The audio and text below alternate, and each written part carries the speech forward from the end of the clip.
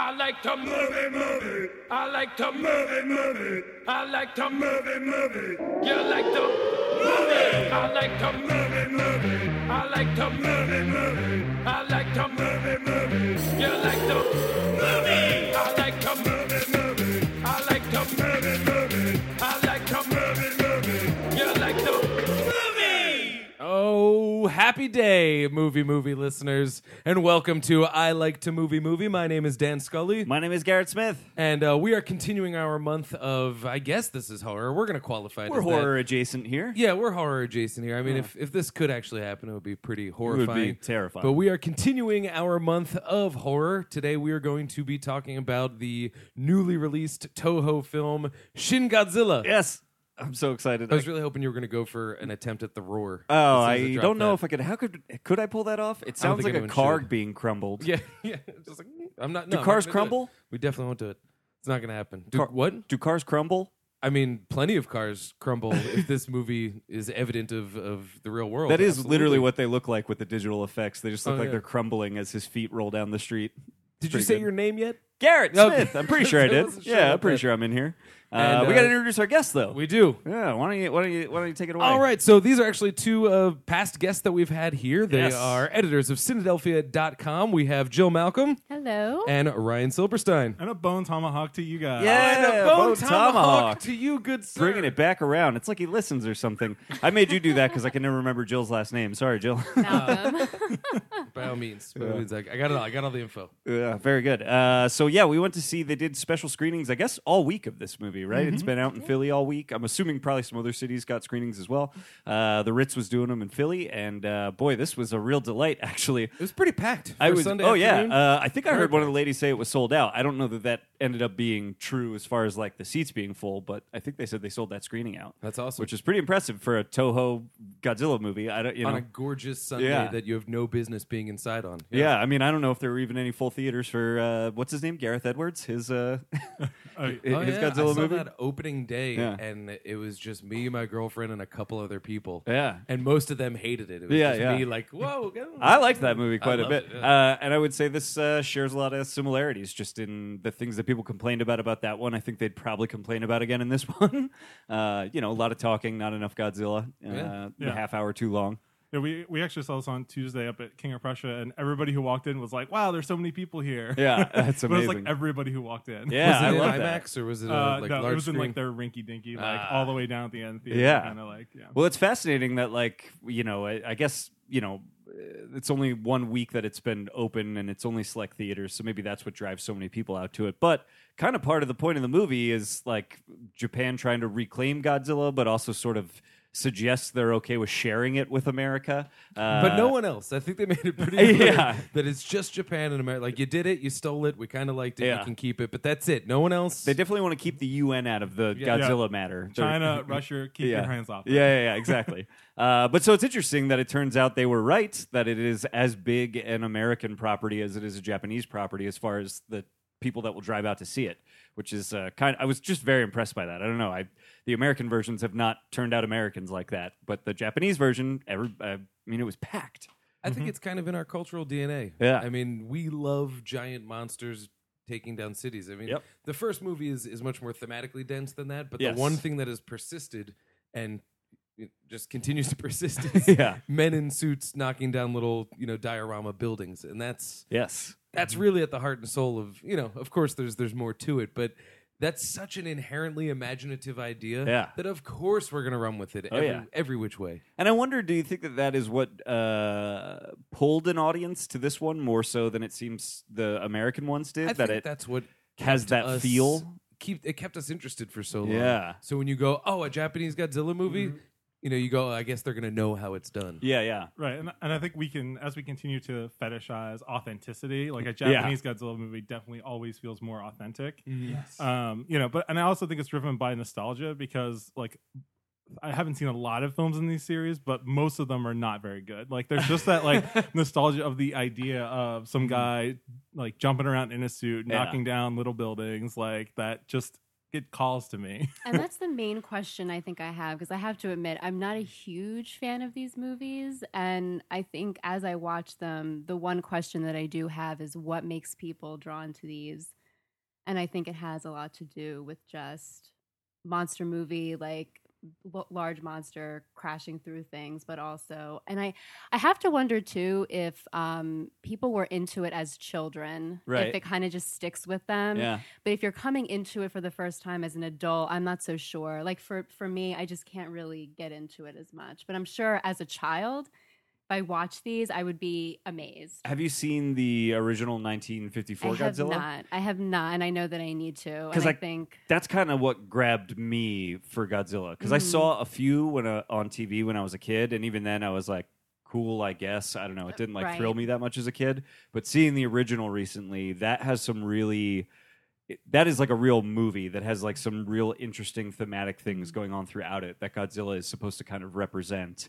As far as Follow up though, what was the first Godzilla movie that you saw? 2014. Oh, yeah. Okay, that's Yeah, actually that a was- pretty that good. that's a was the pretty first good one. Godzilla movie, Yeah. actually, for the most part. And Yeah. I remember enjoying it, but I couldn't tell you what happened, to be honest with you. If you asked me, I know who was in it, I know a little bit, but I couldn't tell you what the plot was or anything. I actually so- kind of feel the same way. Looking back, Yeah. I I remember could he tell roars you. a beam into the bad monster's mouth and kills it. That's Yeah. all I got. No, I Yeah. will tell you, I love Godzilla the monster. I love him. Yeah. I just don't like the movies.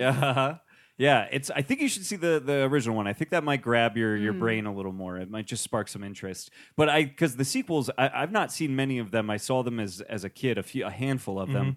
They're not even serious, right? They're very much like jokey, All of chintzy kind of. Until this one, reference only the original movie as a predecessor. Right. Every other one after that is not canon except to the first film. So Interesting. each one can be taken in a vacuum with the first film. Right. They're This each is the their first own one that's like a distinct hard sequel to only the first. Only the first, yeah. Yeah. And then they, there was other things. Mothra showed up in its own movie, so it was Right. like, oh, that's another big monster. Yeah. Wait a minute, let's Yeah, get in yeah, a fucking yeah. fight, which we've seen a million times. Right. We have Freddy versus Jason, You yep. know, we do Yeah. Alien versus Predator. Yes. That's probably the best example. Uh huh.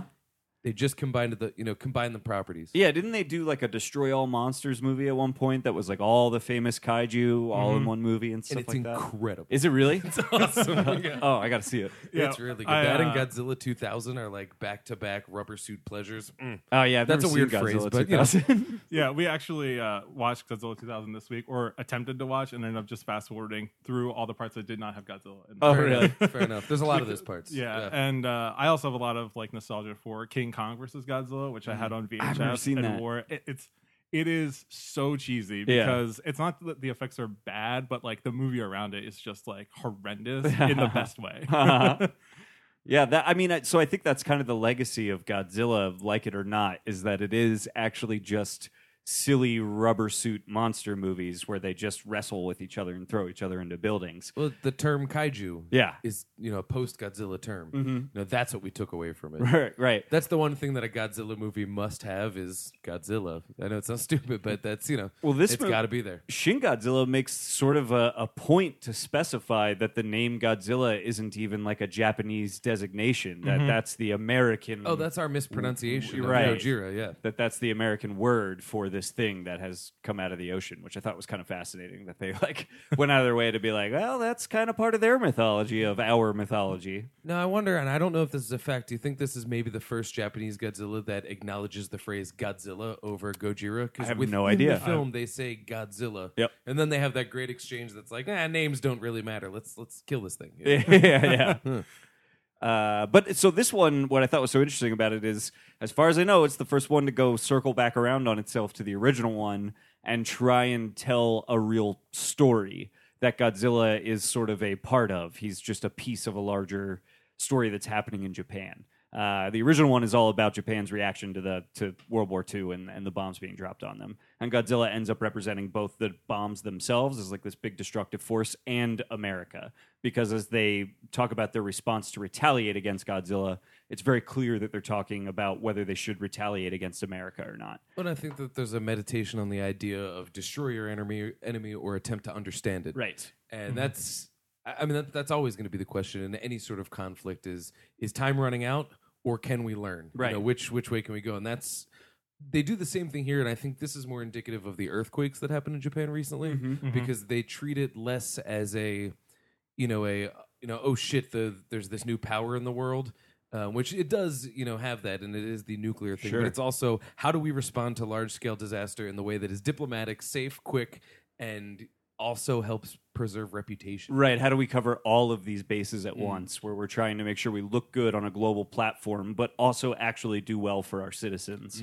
And the bureaucracy that Japan has developed around accomplishing those things. Yeah, and furthermore, even like the individual politics within that bureaucracy, like there's definitely people who are kind of like jockeying, and there's the one guy who's like, oh well, in 10 years I'll be prime minister, so I want to make sure I do everything now, so that like when I run, I'm all set up for that. Yes, So I thought it was really cool how like there were even factions, like if they didn't. The Japanese bureaucrats weren't like faceless people. Like there were recognizable characters that we kind of followed throughout as their titles kept evolving and getting longer and longer and longer. I thought that was so funny. So good, yeah.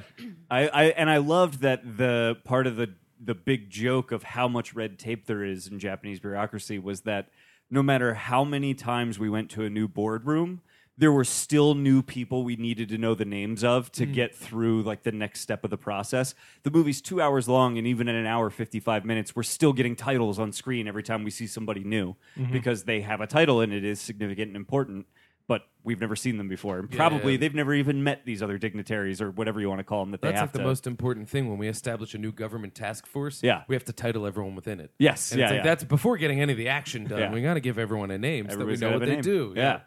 And I loved the running joke, especially over the first hour, of moving from boardroom to boardroom to boardroom to boardroom. Yes. They can't just get any one thing accomplished in one room. They have to sort of come to a conclusion about exactly the detail they were looking to discuss at this meeting.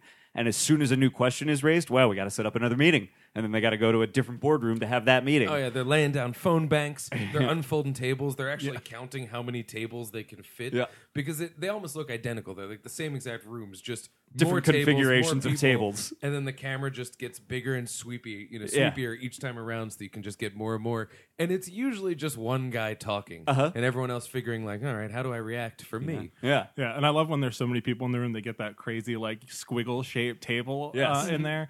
And then I also love how, especially later on when the Japanese Defense Force is out there, like there's someone like, boots on the ground, like actively out with Godzilla. They call somebody in the room. Yeah. That person tells someone else what to say, and then that person says a different question to the person Prime in charge. Minister.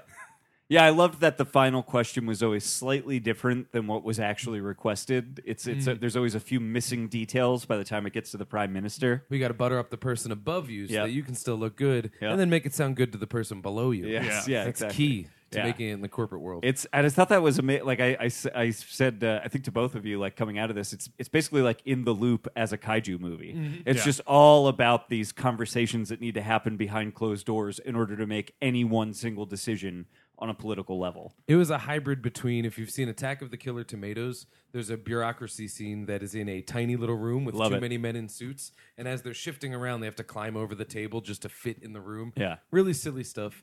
But then it's also, earlier this year, a movie came out called Eye in the Sky. Oh, I And love the that whole movie and I was was great, thinking right? about that the entire time.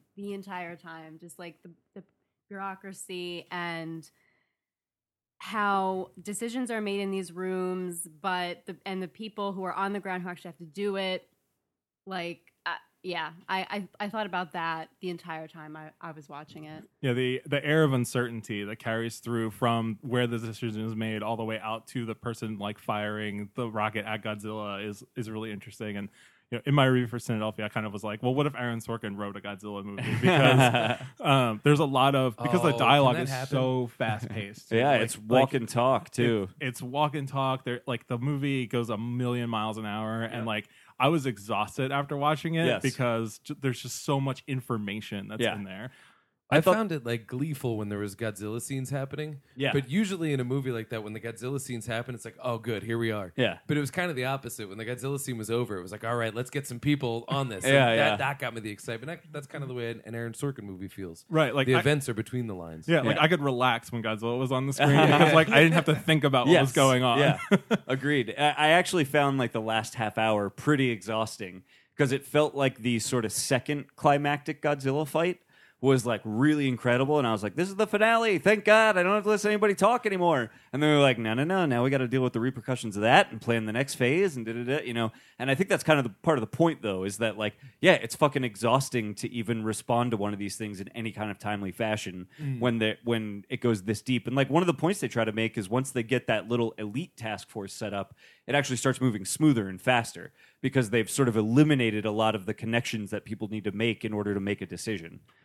Which is a pretty I believe he interesting. says, do your thing. Yeah, do your He's thing. like, we've got a bunch of rejects, outlaws, dorks, like everything. Do your thing, guys. do your thing. You're gonna get in each other's heads, but that's why we hired you. Yeah. it was one of those like gathering the like the ragtag group. Yeah. Getting the team together. But I love that it's sort of trying to make that point where it's like maybe at a certain point we need to just say like put somebody in charge, like not just the prime minister because he clearly is not capable of making these decisions without 45 people speaking in his ear.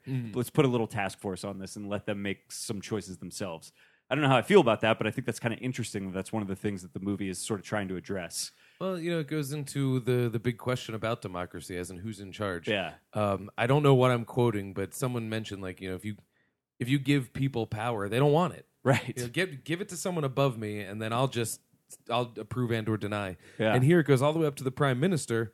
And he doesn't want to make the decision because he wants to honor his legacy. He wants to honor the people. So then the question is, are the people making the decision? Yeah. Well, I don't know. We haven't really heard from them. Yeah. And, you know, that's another nuance, not necessarily downfall, but of democracy is the need for bureaucracy. And more consonants are needed in that word. No, that's the question is who's really in charge. Yeah. You know, if we keep deferring the power, it's eventually going to get to one person who has to push that button, pull that trigger. So then, is it a monarchy? Right. You know, where does who is in charge of the whole thing? It's first cause. Yeah. I think people have a hard time with responsibility. So I don't think it's necessarily like making the decision. It's accepting the consequences of whatever happens with that choice. I think that's what people have a hard time with. There's even a character that says that at one point, right? Like he says something like, "Who did they put?" Like spoilers. Like once the prime minister is sort of like taken out of the picture, one of the characters asks like, "Who ended up next in succession?" And the response was like, "I know you wanted that position," and he goes, "Oh no! I would not want the responsibility. Like I'm not ready for that responsibility." Like he is very quick to be like, I wouldn't want to have to make those choices. I would hate the responsibility itself, which is pretty interesting, actually. That's really the question at the of end, the movie. too, he does acknowledge where he says, I need to be accountable for it as Yeah, well. yeah. You know, and that almost shows his arc because he went from wanting to be like, oh, I'm going to be the next prime minister in 10 years to, well, someone's got to be held responsible. Yeah. You know, I'll do that. They can attack Batman. So we'll preserve Harvey Dent. You know, but it was that thing where I'm going to be held accountable. That's fine. Yeah. That's more important. I think in part too, like the more people you have in the chain, the more people who are talking, the more you're able to like put responsibility on different people, depending on what they say, or they didn't say the right thing, they didn't say it correctly. So if something bad does happen, even though the person at the top should be held responsible, there's millions of people that you Scapegoats can all the way down the line. that Yeah, you can everyone's kind of pin it complicit. on. So So did you guys think this movie was militaristic, like overly militaristic? Because there was a lot of hardware in this movie. Yeah, I mean, I don't know. There was actually almost, Dan and I, probably the hardest we laughed was when they launched the full-scale attack on Godzilla. I And was it more was laughing endless out of missiles. Yeah. You know, ending when they like emptied all their ammo at Yeah. the Predator at the beginning of Predator. Yes. That's what it felt like. Yeah, exactly. So it was just a gleeful, just like Yeah. I was just getting my rocks off. No, I know, but that's what I Yeah. mean, though. I was sort of like, oh my God, this is insane how much they have militarized against it, but it's like kind of wildly entertaining to watch them like really go full force at Godzilla like that. But what I think is interesting is even though it is like a lot about that militarization, one of the questions that comes up is how often do we let other countries push us into militarized decisions? Because ultimately the decision that's made is basically under the pressure of the U.S., the UN decides to drop another bomb on Tokyo. And it becomes that somebody even says a line like, are we really going to let America push us into another bomb being dropped on us, like at their hand? And I think that's kind of interesting that like as much as they have all this question of whether they should militarize essentially against their own people, since there's really no way to fully prevent casualties in their response to Godzilla, like in doing so, they sort of, the global community sees that and decides like, well, if they're going to take action, we have the real power to take action. We'll do it. And then they're forced to sort of bend to that will since they have, what's the treaty that they're a part of they keep referencing? It's the Japanese U.S. support treaty or whatever. Support treaty or something like that. Security treaty. Yeah, security treaty. That due to that, they're sort of at the will of the United Nations, more or less, but the United States seems to have the power there as far as what decision gets made. So it's kind of interesting because you have to balance that. The movie is trying to balance that question of our own military response versus the world then joining in on that military response. Yeah, and kind of watching as an American, we don't give a shit. Right. Like our sovereignty is never in question. Like, if the UN is in a movie and the US wants to do something different, the UN is the bad guy. Yes. So we are always willing to go it alone, even on film and in real life. Mm-hmm. And so it was kind of really interesting to see another country's perspective on that, where they feel very kind of beholden to our policy will. Yes. Yeah, I was fascinated by that they were just sort of reluctantly going yeah, I guess if you got to drop a nuke on our central metropolitan area, all right, I guess we're just at our knees to you. I thought that was fascinating. But I think it's something that we actually don't often have to wrestle with as Americans, is the concept of hope versus cutting your losses. Right. And that's what that decision kind of came down to, is they were like, do we cut our losses and just we can rebuild? Yeah. Or do we really, really hope for a better but not likely solution? Right. And ultimately, of course, they decided to do the not likely better solution at odds with everything else. Yes. So there was sort of a reaffirmment of, I guess the word would be patriotism. Mm-hmm. We held on to hope. We did the right thing. Mm-hmm. We acted on principles, as every country, believes they do. Yeah. Yeah, it's like the opposite of Independence Day, where in that movie, the U.S. president rallies the entire world. Yeah. And in this, the Japanese are rallying a small segment of themselves. We're going to try this one crazy thing just so they don't nuke our country again. Yes. And we're going to hope that it works. But they're not giving speeches over the radio to even inspire their own citizens. Right. It's just this small, ragtag group with a bunch of cranes and, let's do it. You know? Yeah. I think my favorite thing at the end of Independence Day is we take down the mothership, we take down the American ships, and then the president's like, get on the phone with all the other countries and tell them how we did it. Roll credits. There's another great movie here. Yeah. Leaving that in Which they did not make when they decided to make another one. No. Yeah, Resurgence is terrible. Yeah, it's awful. But this Godzilla movie was pretty resurged. He felt pretty resurged. This is definitely a reboot in terms of a lot of things about Godzilla without... Because the term Gojira, I believe, means something along the lines of lizard whale. Okay. Because he's supposed to be an aquatic creature. Right. So they kind of get into the science Yeah. of that. But we go through the evolution. He Pokemons midway I through, love which that. is awesome. Yep. Is That new to the Godzilla mythology? Does anybody know the evolving Godzilla? As far as I know, it's new, especially with him not having any arms Right, and kind of Yeah. crawling around, which looked really goofy, but I know, actually kind I of loved appreciated it. about that. I Yeah. appreciated that in hindsight. Yeah. But this is the first time that they kind of explored the physics of his fire scream, we'll call it. Yeah. Because it warms up with fire and then Yeah. it becomes laser beams and he's got back lasers. I loved That was a love really the cool back lasers. development, but none of it felt like, oh, that's too much. It Right. kept within the the Godzilla aesthetic, but developed him. Yeah. It is kind of like a Batman Begins Yes. of Godzilla's. Yeah, I liked that they got into the science of Godzilla and Yeah. how he works as an evolutionary being. And I loved all the talk of somebody has a line at one point. It's one of my favorite lines in the movie. They say something like, "He's evolved past the point of intelligence," that he's he's evolved beyond us to where he doesn't need to be intelligent. He's such a highly evolved form, intelligent. He's beyond even the need for an intellect, which is so fascinating to me. That concept. What's the classic joke? What does an 800-pound gorilla eat for breakfast? Whatever Whatever he it wants. wants. Yeah. Yeah, and I love because the drones come in. I'm like, oh, cool! We've never seen Godzilla against drones before. And then he's like, nope, back lasers done. 4 squadrons of drones just down in 2 minutes. And you're like, oh, well, never mind. Yeah. Well, that was almost a distillation of the whole bureaucracy thing. The biggest and best development, also one of the worst in war, is we don't have to put people in anymore. Yeah. It's great because we don't need guys on the ground, but it's bad because in an eye in the sky, there's this separation of just no, just push the button and the problem's fixed. Yeah. Because it's remote controlled. Yeah. So I love that they did that, where they sent the drones in to be kamikazes, to Yes. be expendable. Yeah. And because even that was like they played it like the lasers came out and it shot him down, and we feel like, oh, and the guy's like, he took him down just like we planned. Yeah. Round two of drones. Yeah. That was a Yeah. cool little twist. Yeah, I like that. Yeah, I think there's something great about Godzilla movies. Like this one definitely, I think, pays more lip service to like collateral damage in terms Yes. of people than any of the other ones I can remember.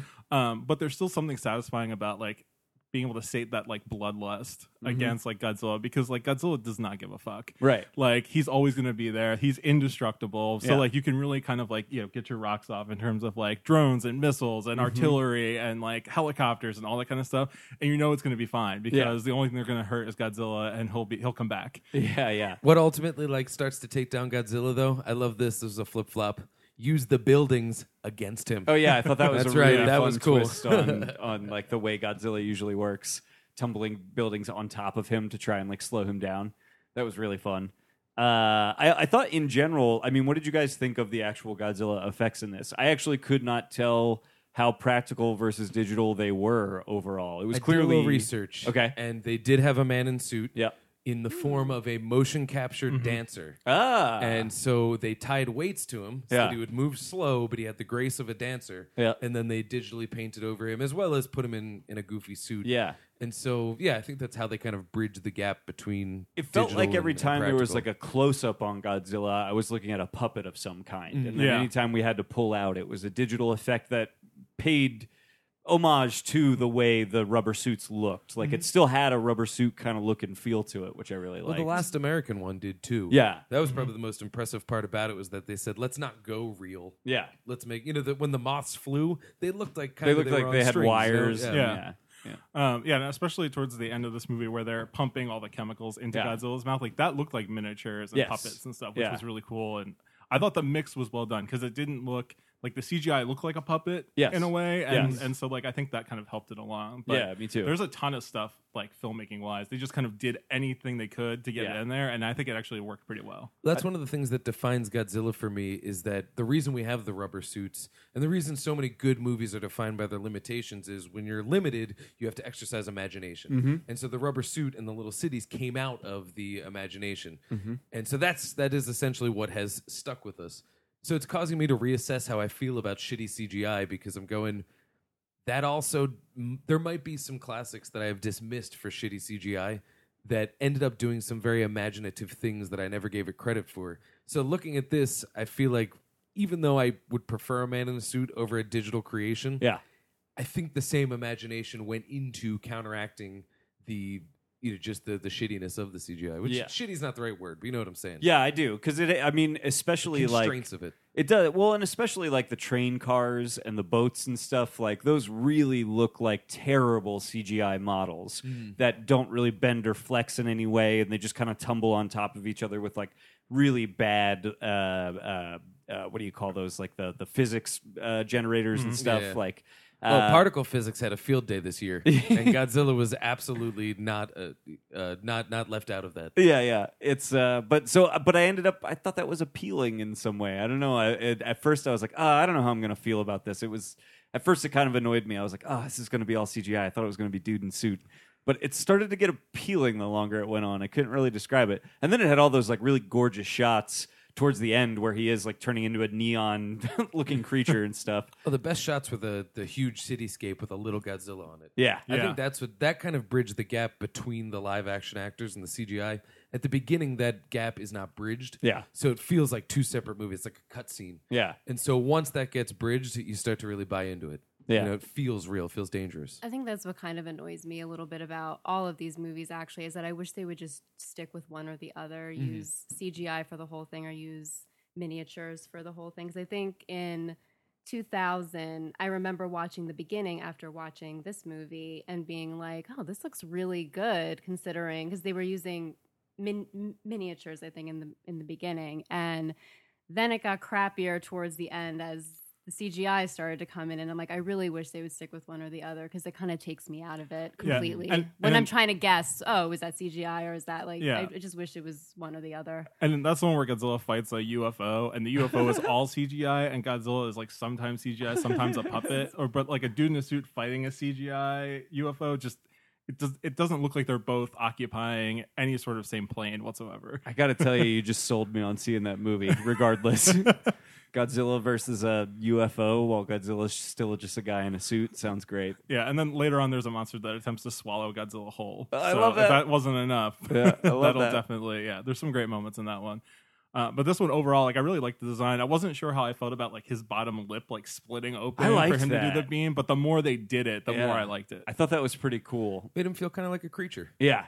That's and it's worth noting. This is the first post Cloverfield Godzilla that we've had, and there was a lot of handheld, sort of found footagey. They did some security cam footage, but stuff like that where we forget, like, oh no, he is a foreign creature. Yeah. Anytime you introduce anything like Lovecraftian like Yeah. that's foreign, that's scary, and I Yeah. think that ultimately ended up working It because I was a did. little weirded out by it at first. I was like. It almost felt like passe. Like, yeah, I've seen creatures split their face open before. Done. And no, it ended up. It felt earned. Yeah, it felt like just the way it was depicted. I was like, all right, I buy that it like this physical thing that he's doing requires his body to do this other thing too. It all felt somehow like biological, like it made some sort of sense. Now, correct me if I'm wrong. I think I noticed this. Maybe someone else noticed this too. When they first got the ragtag group together and they were working on the coagulant, they had pencil drawings of Godzilla, and I am almost positive that 2 of those drawings were hand drawings of the Roland Emmerich Godzilla. Oh, really? Oh, that'd be amazing. I didn't I notice think they that. were, 'cause Yeah. I was looking for the chin, and I was like, that looks a lot like, like the almost like prep drawings for the Yeah. making of that movie. Well, I had that thought while they were doing the initial Godzilla that was like the weirder sort of amphibious creature. I was Yeah. like, oh, this looks a little more like the 1999 American Godzilla. Yeah, because it's much more horizontal than Yeah. it is like vertical, Yeah. and it looks really weird. It has those big googly eyes, which like again, like the first time I saw it, I was like, is this Godzilla? Is this like another what he's Yeah. going to be fighting? Because I didn't know like anything going in, and then as it kind of went on, I was like, like this is kind of cool, and his like just like blood spewing Yeah. out of the gills is Love such a that. like it's such a weird moment, Yeah. but it works because it feels very unique to this movie. Yes. I thought it was kind of funny that the Americans claimed all of the blood. Oh, yeah. I thought that was such a good commentary on what we Yeah. want out of our movies. Yeah. He was like, oh, did we get any of the blood? He's like, well, we got a little. It's like, well, the Americans took the rest. Can we get it from them? No. Yeah, and that also reminded me of Hannibal Chow, the Pacific Rim character. Oh, yes. Yeah. I don't remember. That's what is his name? Ron Perlman, yeah. Ron Perlman's character in even Pacific remember Rim, being where in he it. like he's like a black market dealer for like kaiju organs. Oh, yeah, and he lives in the ribcage Yeah, area of town. yeah. Okay, because they made a reference kind of to that, too, Yeah, where it's like, yeah. we can rebuild on top of Godzilla. Yeah. Ah.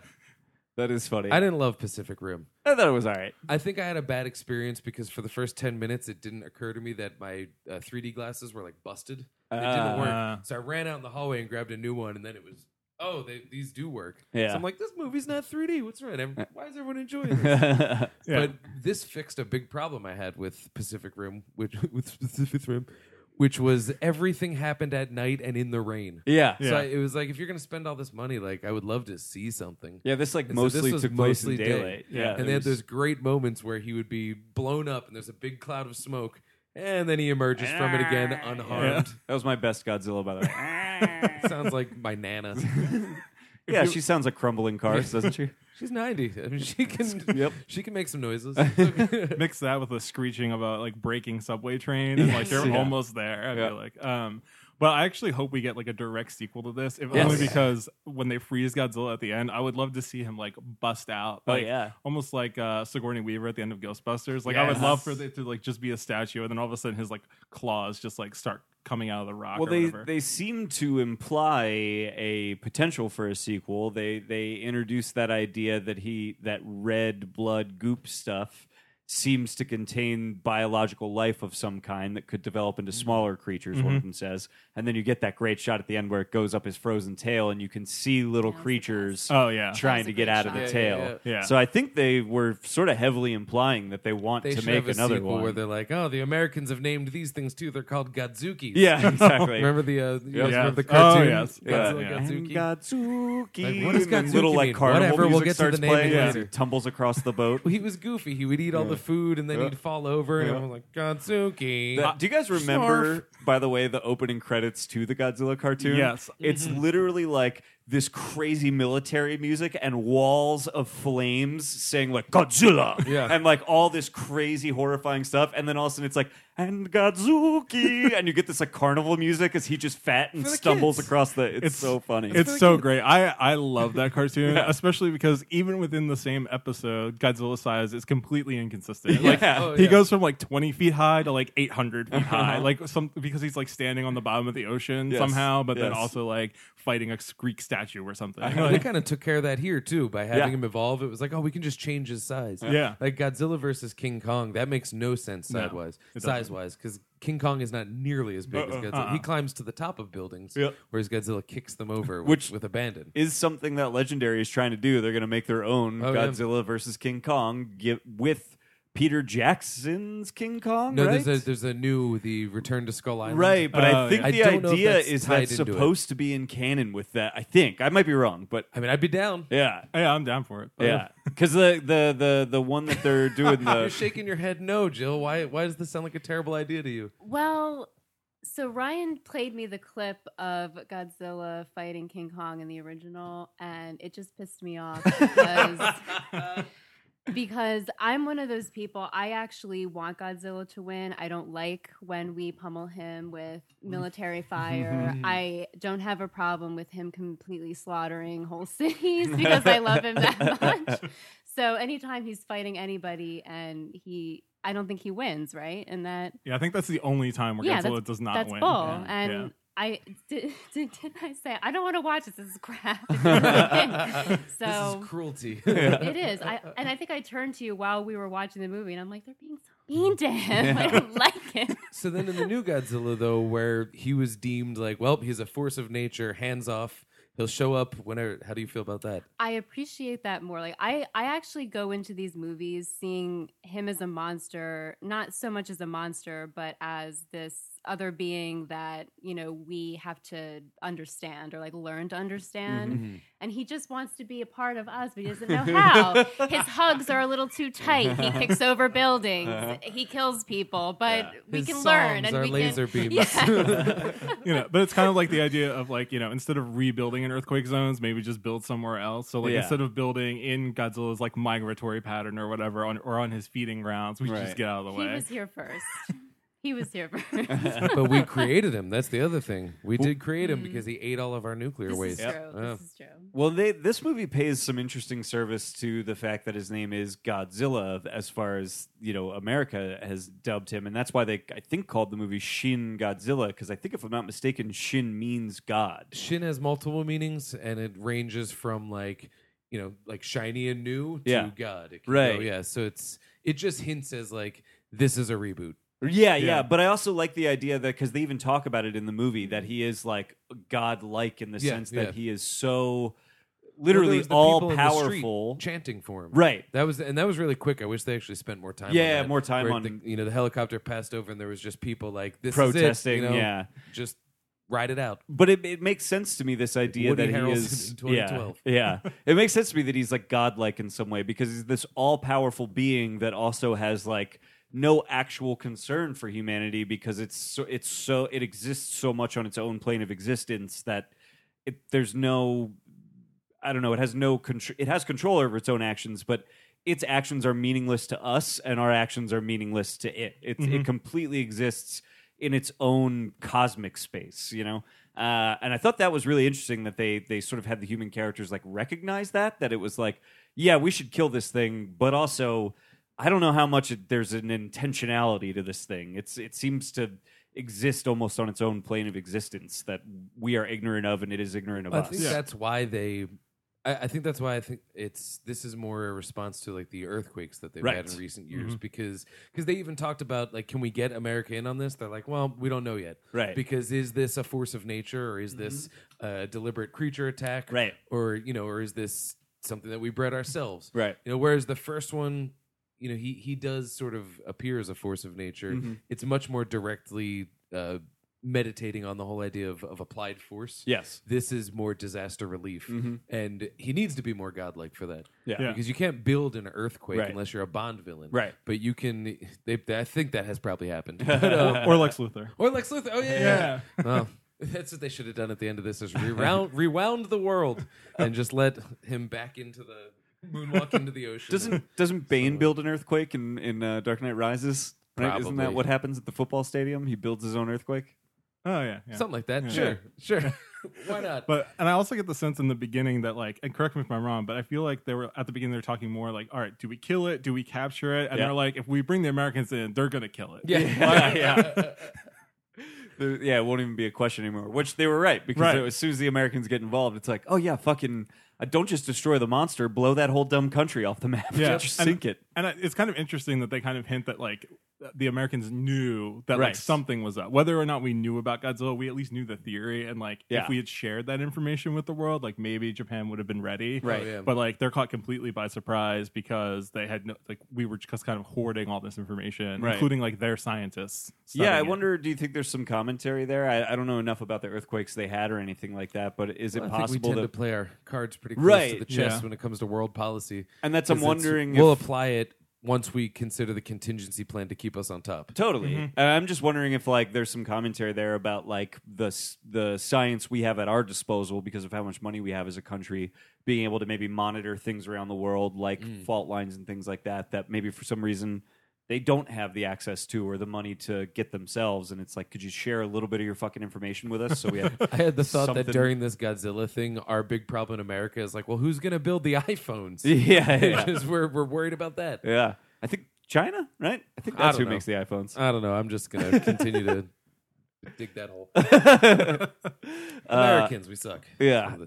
The I forget what I was going to say. Oh, that's all right. Yeah. I remember what it Yeah. was. One of the best lines in the movie is the second attack from Godzilla. They're like, he's heading towards Tokyo. And one character's like, why is he always coming towards Tokyo? Yeah.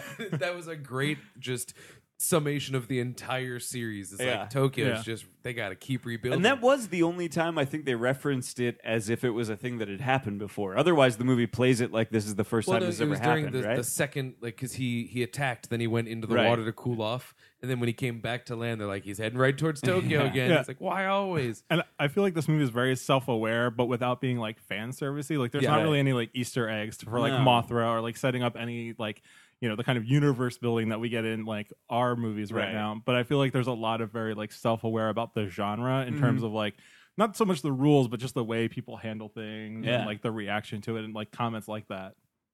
Yeah, I don't know. I was like very impressed with this movie overall. It kind of delighted me in how funny it was. I couldn't believe how funny I found it for how often it's just guys in rooms like talking to each other. Yeah, and I love the American character where she's the like special Yes. assistant to the ambassador, and she just like walks in and like gives them the business, Yeah. and then Yeah. just like walks away. Like, Yeah. And and she it wants happens to be like president. She went- Yeah. She wants to be president by She's the gonna time be she's 40. president. right, yeah. So like I love her character, and yeah, I really really love this movie. I hope I get a chance to watch it again before the end of the year because it might make my top 10 list. Ooh, but like I interesting. feel like I need to see it again. Just to, I'd like to see it again. I like how the president was just faceless, comforting old white man. That was very funny. I loved the notion that the Japanese American woman that was like I guess like an American ambassador to Japan or something. Yeah. I Yeah. loved that her whole thing was, well, I'm going to be president in the United States by the time I'm 40. Not I'm going to be the first Asian American Right. president. Oh, yeah. Not I might be the first female No, president because we haven't even hit that yet. But I'm going to be the first one to do it before I'm 40. Yeah. That's like her big goal. It has nothing to do with any of the other milestones that would also mean. Japan's further than us on that, I guess. I don't know what their presidential history looks like. Or well, they've definitely prime had an Asian ministers. president. Okay, yeah, well, they've had Asian president, yeah. But have they had a white American president? Yet? Yeah, right. I'm looking for some progress. Yeah. Yeah, I thought she was a really interesting character, and her choice to use American English every once in a Yes. while was very interesting. I feel like I don't know. I don't know enough about their culture to know like why she was choosing to speak American English at different times, but I have a feeling there was some implication to that. Like there were because she was switching in and out of it at like specific times for Yeah. specific phrases. And her English was very like colloquial. Yes. Like it was very like using like you got this guys or like whatever, like very like casual English. Yes. You know, and I And also she did enjoyed it phonetically. That was Yes. a non-native English speaker, not non-English speaker at all. yeah. And she did it phonetically, Jet Li style. yeah. And I love the kind of romance between her and the main government character. And Yeah. there's nothing happens there, but I kept waiting for them to just make out as missiles are raining down the background.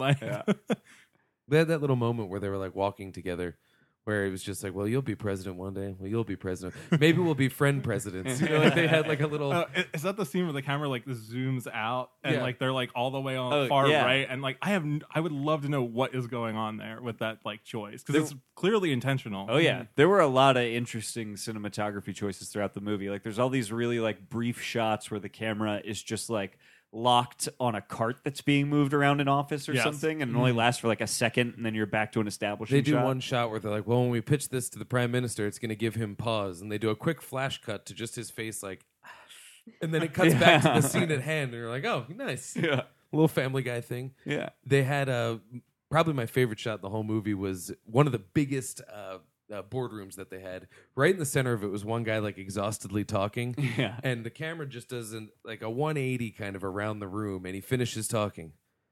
And then he picks it back up again, and it just goes right back to where it Yeah. started. And it's a very just smooth, slow Very shot. deliberate. And then, and it was humorous, but it was also, it was just a nice shot. I don't know. Yeah. It showed that this director, made this choice. I thought he made a pretty great movie, actually. You Well, could he take the did. kaiju stuff out of it. The It's live action, I'm doing air quotes as I Yeah. say this, the live action Attack on Titan, oh, interesting. which is a kaiju attack movie. right, So yeah. I would like to did have see some that, history. actually. Yeah. I know it got mixed reviews, but I would be curious Yeah. to see. The whole series, the cartoon, is on Netflix. And Yeah. I hear that's really cool. That's what I've heard, So- too. Never watched it. It's about giants that attack humans. Yes, I watched the first few episodes, but I never finished it. Is it cool? It is good. Yeah. I like it a lot, actually. Yeah, I'm not much an anime guy, but I have seen the one of the co-directors of this did Neon Genesis Oh. Evangelion, Yeah. which I've seen a good chunk of. I don't remember anything about it except Yeah. specific images, but that also has giant monsters and cities, but they also have robots fighting them and stuff. That's very much, I feel like the basis for Pacific Rim, I think, is probably pretty closely linked to Evangelion, which is one of my favorite premises, actually. The idea is that I could draw you the title card for that, Yeah. but I've never seen it. the I've seen premise that is a million times. fantastic. Yeah. The idea is that the kaiju in it are literal angels and gods. They're we have discovered God, and they're these huge monsters that just rain down on us from the heavens. So we have to build monstrous robots to fight God. It's literally about humanity that's fighting kinda back cool. against God. It's pretty cool. That's really cool. Yeah, that sounds very Lovecraftian. Yes, yeah. It's pretty neat. I love that premise. So I almost wish I was more familiar with it, because I'm sure there's echoes in this movie, but I would I think. don't know what there are. Yeah, I mean, the weirdest thing about Evangelion is the idea that for some reason that is never fully explained, only teenagers can pilot the robots. That's how they make it an anime series. You know what I mean? It's all these teen characters. Well, adults have lost the magic. Yeah. And anyone younger just is too young. Right. I mean, only 10-year-olds can catch Pokemon, right? Right. That's- Yes, exactly. Yeah. I'm doing a pretty good job at 32, not going to lie. So let's talk about the score. Yeah. Oh, I Oh, loved yeah. the The score. score was absolutely fantastic. It incorporated crazy hair metal montage sequences Yes, as yes. well as the original score. Yes. Yes. Yep. And some just really beautiful classical moments too. There were certain sequences that were just set to I'm assuming still original orchestrations, but they had a very classical kind of vibe to them that is unfamiliar to the series as far as I'm concerned. I mean, like I said, I've not seen a lot of them, but I think it was instrumental when you're doing a lot of just Sorkin style fast talk. If you don't have necessarily whips, Fincher-esque or Yeah. Danny Boyle-esque hyper directing, which this didn't. It was very slow sweeping Yeah. shots. You need the score to build to that crescendo so that even if you get lost, there's nothing too convoluted being spoken about, but if you get lost in the pace of it, that just informs the level of tension you need to feel. Or if somebody drops a bomb and you get a music cue, a verbal bomb, that they've done that. yeah. Yeah. And I really enjoyed how eclectic it was, because Yeah. I feel like right now we get a lot of stuff where even Alexandre Desplat's score for the 2014 Godzilla, which is really good, it always feels like Alexandre Desplat, and this had such different styles throughout it that I Yeah. really appreciated that it was just let's just throw this all in, because that's how crazy everything that's going on in the movie is. Yeah, well, and I like that it's it is essentially just utilizing whatever seems to work best for the scene itself, rather than trying to have a unified sort of well, this is what this Godzilla movie sounds like. Yes. which is pretty impressive because that rarely happens. Unless it's a needle drop movie, it's usually something very unified across the board. I think Yes. it exists as a function of us just being this deep in Godzilla lore. Right. You know, if you're trying to reboot it and you're trying to pay homage to all of it without being so specific, Yeah. you can't lean on the score too heavily. Right. But you also don't want to be Tarantino-y. I like that term, needle drop. You Yeah. don't want to have that either because that takes away from that makes it novelty. Right. And I don't think they wanted novelty here. No, yeah, because they could have got away with some needle drops with the way they did those montages set to like the sort of hair metal-y butt rock that they were using. Well, what rapper uses the Godzilla theme? I can't Because remember. every time it got to that Yeah, part, you I was kept- like, and yeah, it's probably RZA. But, Yeah, I Yeah, feel I like would- it's I would got to guess, be. yeah. But I'm not sure. But yeah, I had that same feeling because it's like now that's what the Godzilla theme calls to mind Yep. for me. You know? Yeah, I was hoping that we were going to get some like really over the top like Japanese pop song Yes. or like the end credits, Yeah. and I was a little I have to confess I was a little disappointed, but that's all on me. An Yeah. original like tie-in song Yeah. from the Will Smith of Japan. Yeah, exactly. Awesome. Which then I could download, like make it my ringtone, Yeah. and just be obnoxious constantly. Just I live did like the that. Godzilla life as long as you can. And That's- you would probably be very happy to accompany that, Jill, right? Thrilled. Thrilled. Actually, if "Living the Godzilla Life" was the chorus of that song, that would be amazing. You want to write a song? Yeah, let's do it. In Living the Japanese. Godzilla life. Yeah. In Japanese. Well, then we could just really just have it like broken Japanese. Yeah. It'll be all about the hook. We don't have to Yeah. worry about anything too in depth. It'll be the "Rock Me Amadeus" of Japanese pop. You'll have to try and Let's do it. you'll have to try and find every instance of a scientist in one of these movies going Gojira. Oh, that would be great. That's yeah. because that's my favorite thing that happens in every Godzilla movie I've ever seen. Is there's always a shot, and even in the American ones, it's of an Asian character looking up from a piece of paper and going Gojira. That was one thing that they did capture in the Roland Emmerich version. Yeah. There was a guy who was like a Japanese sailor that was hurt in the initial boat attack, Yeah. and he's laying in the hospital bed, and he's like freaked out, and someone holds a lighter up in front of him, Yeah. and when he catches it, they're like, "What was it?" And he, Gojira. Yeah. And they cut to that so many times throughout the movie, like on the news and all. Yeah. And it's like this might even be offensive. I don't know. Well, I loved that in Gareth Edwards they had to have Ken Watanabe say that. That Yep, was yep. you know Yes. they had to give it to Ken Watanabe because There's we a got to get a moment- Gojira Oh, into yes. our movie. Oh, And you definitely. can't just have like Chris Pratt do it. No. It's got to be Ken Watanabe. Yeah. At the end of Godzilla 2000, this isn't really a spoiler because there's nothing to spoil. I know exactly. But there's what a you're guy talking- who like Godzilla's about to smash a building, and everyone's like on the porch outside, and they're like, "Get back here! He's gonna smash it!" And he's like, "No, I have to stay here. Don't you see?" And everyone's like, "Yeah, we see." And like, there's no reason for him to stay there. And then right when Godzilla's about to smack him, you get the big like Godzilla. It's so phenomenal. I love that. And then the last line of that movie is like, "Godzilla is inside every one of us." And then like cut to credits. You're like, you know what? There is a little. I would enjoy As he kicking a proceeds building. to destroy the Yeah. entire city, though. Yeah, I've been there before, where I just want to kick down a city. yeah, That's when absolutely. my inner Godzilla comes out and starts to evolve. Well, that's you guys know that's what Nacho Vigrando's new movie is, right? He's What is got this? this movie coming out called Colossal that stars, of all people, oh gosh, I'm not going to be able to remember.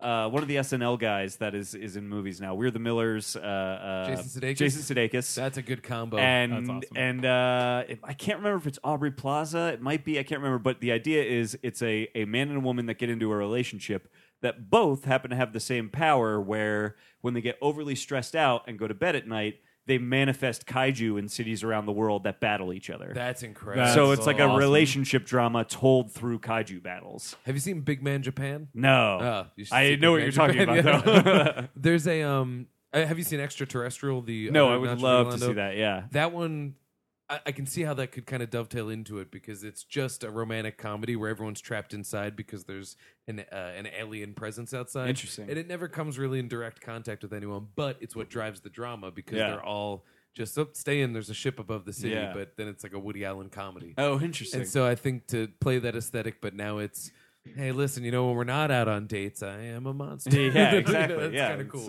the Godzilla inside of all of us. Yep.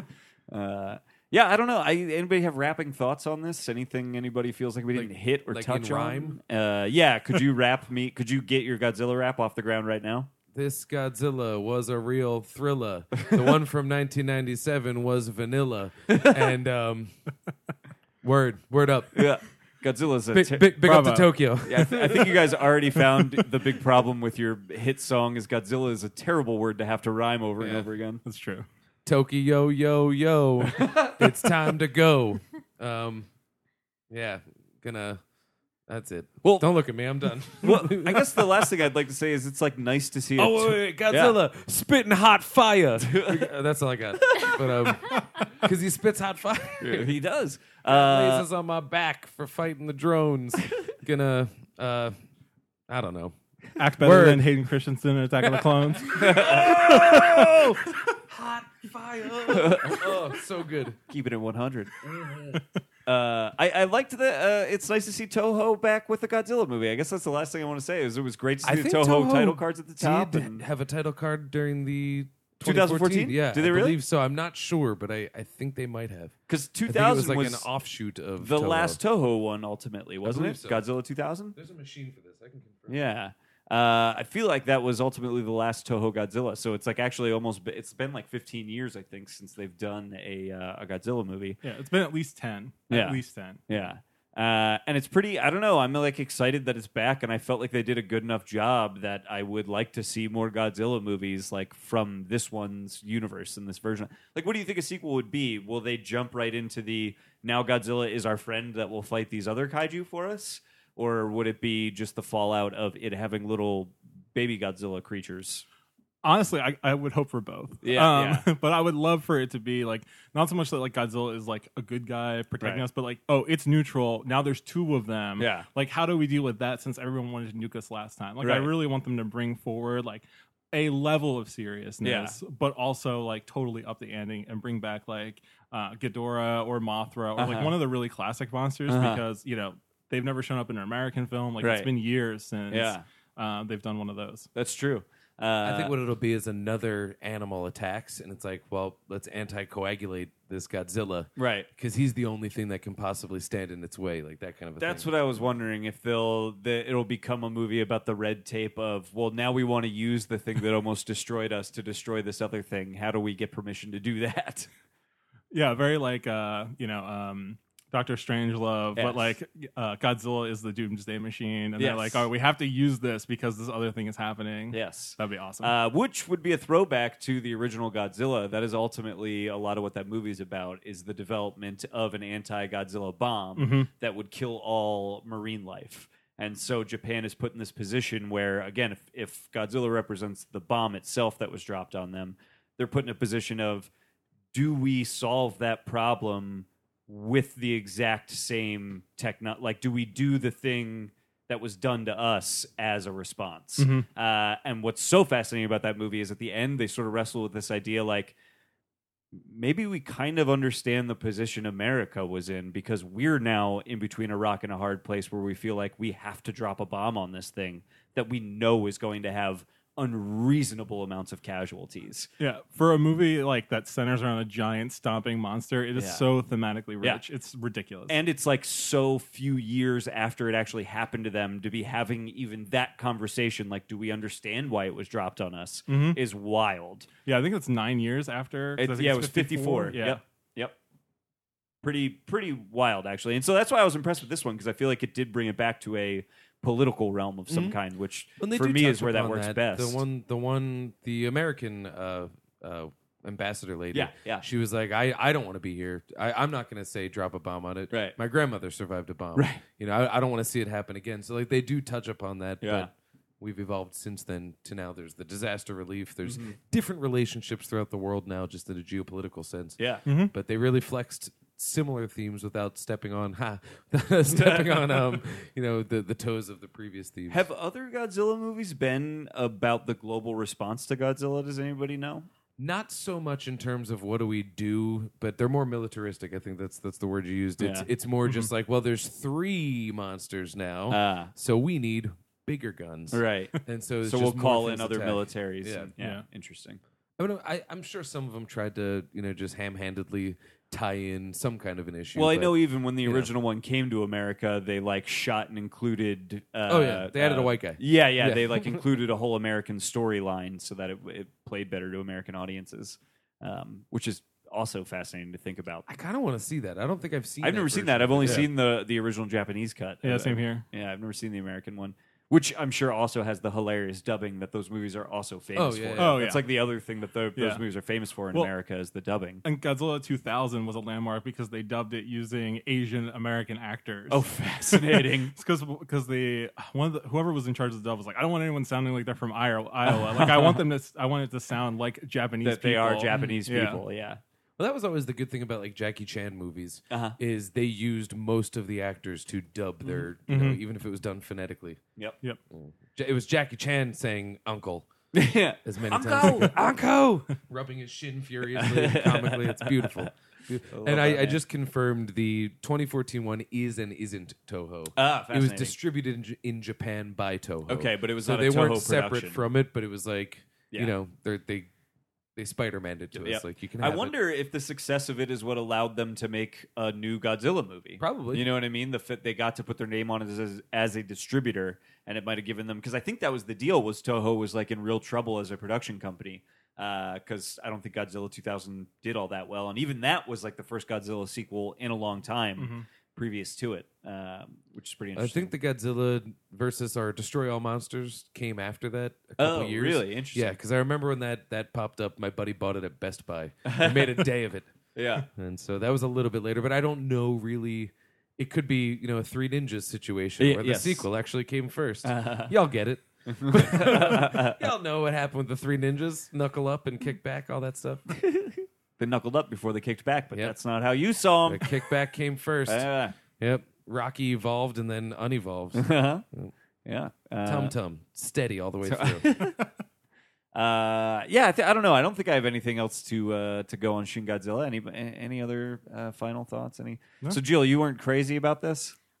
I will say, from the very few things that I've seen from the franchise at large, this is the kind of movie that I like the best. Okay, yeah. So it's not completely a monster movie. There's talking. There's like interesting things being said. Because Yeah. I feel like even in the older films, when Godzilla's not on screen, I don't care what's going on. Like what? Much agreed. And I'm like, let's get him back. Let's get things going. So this at least entertained me Yeah. while he wasn't on screen. And if they continue in this vein, I can see myself watching them. Yeah, So. because honestly, if they had been dealing with earthquakes or a big flood, this movie would be like almost like it would still be very entertaining. Yeah. You know, obviously adding the Godzilla element completely just throws it over the top. Yeah. In a great way, but it would still the rest of those parts all work as a movie, and you know the fact that we get this awesome Godzilla action as part of it is like icing on the cake. Yeah. Oh, that might be my final thought, actually, was I actually think this is some of the best Godzilla action I've seen in a Godzilla movie, the American I remake found it included. tremendously It was exciting. so Yeah, fun. yeah. I So was great. just, I really liked those sequences a lot. I cared about what was happening. Yeah, You know, and it there were a was- lot of surprises in them. Like even the fact that the monster at the beginning evolved into Godzilla surprised me. Yeah, I I thought maybe it would be a battle movie. right. Yeah. That's what I thought too. Yeah. So I thought that was like an interesting twist, actually. Yeah, it was- surprised me, so I kept that out of my review because I didn't Yeah. want to say anything. Yeah. But yeah, it was very cool, very well done, and really just interesting and Yeah. different. Yeah, I thought that was a lot of fun. This is the tallest Godzilla we've ever had. Even including the American one that came out in Including the 2014. American one. Wow. This Wow. one is 118.5 meters tall. That's 388 feet, which bests the 2014 Godzilla of 355 feet. Wow. So it is the biggest. And then here's a neat little piece of trivia. The first encounter with Godzilla happens in the movie on November 3rd, which was, Oh. let's see, November 3rd, which is a reference to, the 11-3 is a reference to 3/11, the band. No, March 11th, which is when the earthquake occurred. Right. And Yeah. also, November 3rd is the original release date of Godzilla. that's cool. interesting. Tied that That's in. cool. Yeah, I do hope that if we get a sequel, they have one of those little red lights on top of them so that airplanes like don't accidentally crash into Godzilla's head.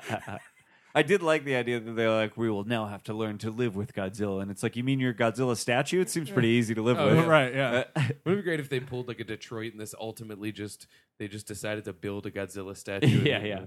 This is the first Toho produced Godzilla film in 12 years. 12 So years. the last was Godzilla Final Wars. Oh, so there actually were other Toho Godzilla movies after 2000. Okay. They probably just didn't get big American releases or something. Well, that one, Final Wars, I think that's the Godzilla versus all monsters or whatever it is. I think Oh, it's okay. as many times Yep. ones. Yep.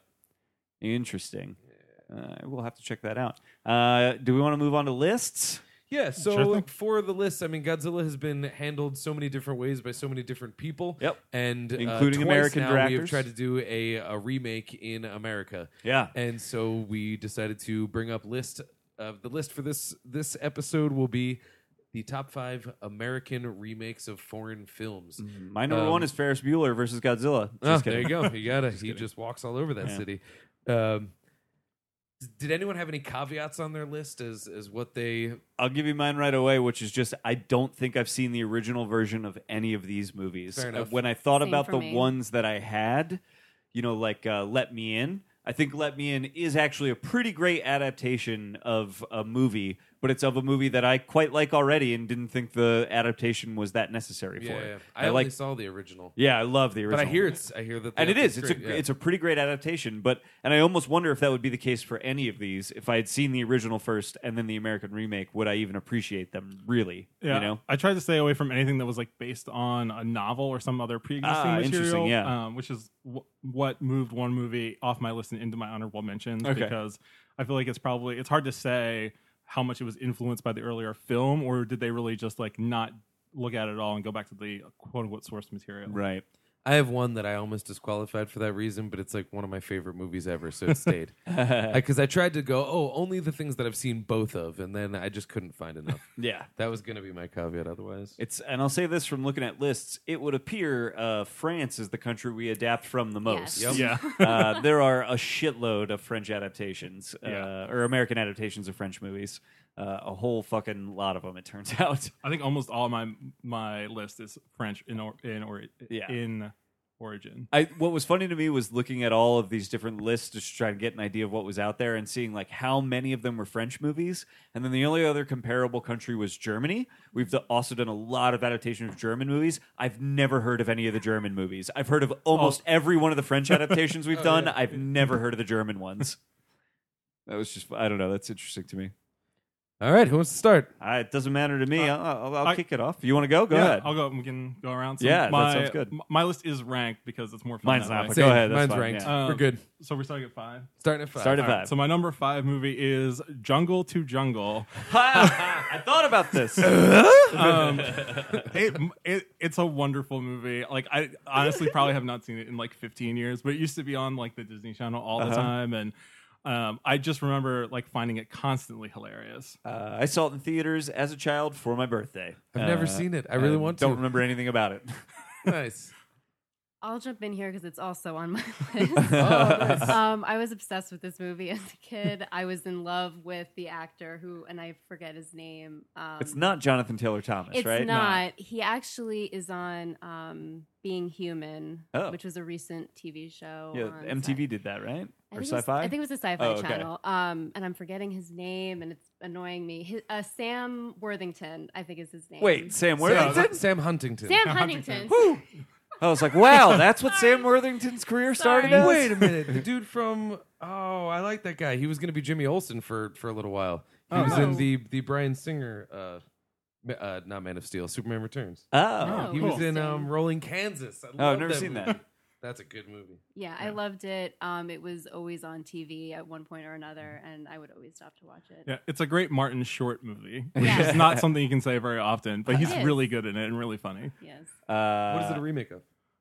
It's a French movie. It is a French but I movie. don't remember what it's called. Nor do I know anything about the French movie. Could have a different premise. I'm I not would have going no to idea. pronounce Yeah. this right, but I found it here. Un Indien dans la vie. The Indian in the City? You Maybe did that's what it that in- means? Yeah, that's exactly what it Yeah. means. Fascinating. I can't believe that made somebody's list. All right, we're off to a good start. And I can't believe you just referenced it as a Martin Short movie. It's clearly a Tim Allen movie. It You can't is. Tim insult Allen is the man terrible. like that. Of course he is. I always bring want that to give Martin Short more love. Yeah. No, No, me the too. Canadian school. Listen, I defend what's that movie called with Ben Foster and Cisco that Martin Short Get is also over it. in? Yeah, No, I'm saying get over it. that's what it's called. I love that movie. Martin Short's great in it. Have you ever seen Clifford with Martin I've Short not, as the actually. 10-year-old boy? Yeah. It's incredible because it's like the cable guy thing where Yeah. the guy's nobody believes that he's evil, but Yeah. it's Martin Short as like a 10-year-old boy. And then who's the guy from Midnight Run? Charles Grodin Oh, yeah. is his stepdad or dad Yeah. who just screams his way through the whole movie. I'm like cheesy just thinking about it. It's so funny. It's terrifying because he's a little 10-year-old boy played by Martin Short. like a middle-aged Martin Short. It's awesome. I gotta see it. You gotta see it. It's so. There's a scene where Charles Grodin's just yelling at him like, "Can't you just be normal?" And he's just making these faces Yeah. like, he's like, "No, stop making faces. Just be a regular boyfriend." He just, Yeah. he just can't stop being a thing. It's terrifying. I don't know. I guess I would call this number 5. I really like Insomnia. I quite like Christopher Nolan's Insomnia, which also French. What is it? I think I think it's so. Danish. Danish. Yes, you're right. Actually, I think it is Danish. The Danes would be the bronze medalists in the U.S. remake Olympics. Yes. It's. I mean, I think the thing I like most about it is I really enjoy Robin Williams, and I really enjoy the sort of off-kilter Robin Williams performances that he did later in his career. This is certainly one of them, and it is kind of a fascinating concept. It's definitely, for me, the least of Christopher Nolan's movies. It's time to ultimately, revisit it. I actually I think I've seen it but once ever. yeah, I saw it a handful of times when I was younger and like first obsessed with Christopher Nolan because I had seen what's it called? Memento. And I watched that over and over and That over movie again. taps into a very real fear. Oh that I god, the have, cell which phones are is causing when- craziness on the Oh, sorry. podcast. which is when you do something wrong that by accident, but then Yeah. you're in over your head. Yeah. That's very terrifying to me. Yeah. I have a recurring dream where, and I don't know what the event is, but I do something that seems innocent, and now I have a life sentence in prison. But I feel like Insomnia captures that. Like, Yeah. he tried to go by the book, Right. and it just exploded Yep. in over his head. Tanked it. Yeah, I quite like that movie. I think that one's pretty good. I mean, that would be bottom of my list probably, but I think that one's pretty good. I'd like to watch it again. My number 5 is Solaris, the Steven Soderbergh I've not seen remake. either version of that. I've Me never either. seen the original. I hear it's good, but I very much liked the remake. Not much else to say. Yeah. I mean, Yeah. it's based on a book. The movie was based on a book. Yep. This was based on that movie, but it's one of those where you can't really say too much about it because it's a talkie that the reveals are what draw you in. But Yeah. it's a very cool sci-fi concept. Yeah, it's Tarkovsky did the original. Is that right? Is that his name? Something like that. I think that's his name. And then the remake has George Clooney, right? George Yes. Clooney and Clune the Dog. guy who played Daniel Faraday in Lost. Oh, really? He's in Oh, that movie? I love that Yeah. guy. Yeah, He's that guy's great. awesome. What was that? I was watching something recently Yeah, that he showed Tarkovsky up did with. the Oh, original. Secretary. Secretary. Yeah, I've never he- seen that. Oh, I've heard he's that's like great. the impotent boyfriend. Oh, in interesting. that, which Yeah. is Jeremy Davies. Sensible. Yeah. Yeah, Jeremy It's got Davies. John yes. Cho in it. Ah, look at that. Viola Davis. Ooh, great Good cast. movie. Yeah, Yeah, that it's sounds a awesome. pretty interesting flick. I would watch that.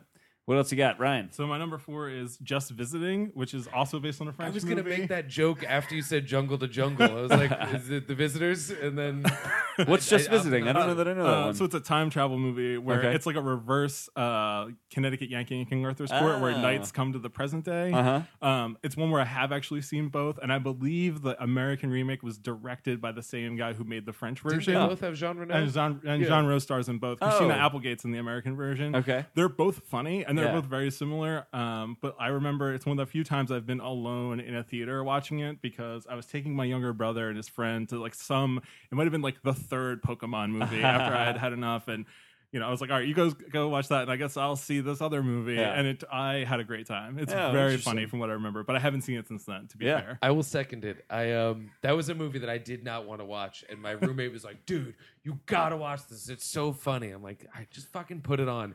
And then it's funny. It's very silly. Yeah. It Yes. very much just leans on that concept. Yeah, fish out of water But kind it's of thing. good. yeah. Yeah. They fight a truck with swords because they think it's a dragon. It's awesome. But usually roommates are recommending Boondock Saints, so that's Yes. a step Yes. up. That's a Huge step up step from up. from Boondock Oh, Saints. yeah. I love that that's how we're going to classify that movie. Typical roommate recommendation. Oh, yeah. Yeah. It's always, we can watch Green Street Hooligans or Boondock Saints. Yeah. No. No, Nope. No. neither. I've never seen Green Street Hooligans, but it's never been recommended to me in a separate breath from Boondock Saints, so I just will not touch it. I'm over it. It's a good policy. Yeah, it's a clean policy. It's taken me so far. It's kept me away from Smoking Aces too, so I think we're good. We're good. Jill? My number 4 is Parent Trap. Oh yeah, fantastic! I Yes. forgot that that's an adaptation. The Haley Mills version, Uh-huh. although the Lindsay Lohan version is actually pretty good. But Haley Mills was one of my favorite actresses as a kid, and I love that movie. So that is my number 4. Oh, I love that. What's Yeah. the original one called? I believe it's German, and I'm not sure. I think it's the title is like the names of the 2 kids. Oh, in it. okay, yeah. It's like like It's Hans and Handel or whatever whatever German names there are, Right. but yeah. Yeah. It's not Ein Trap to Parents. Yeah.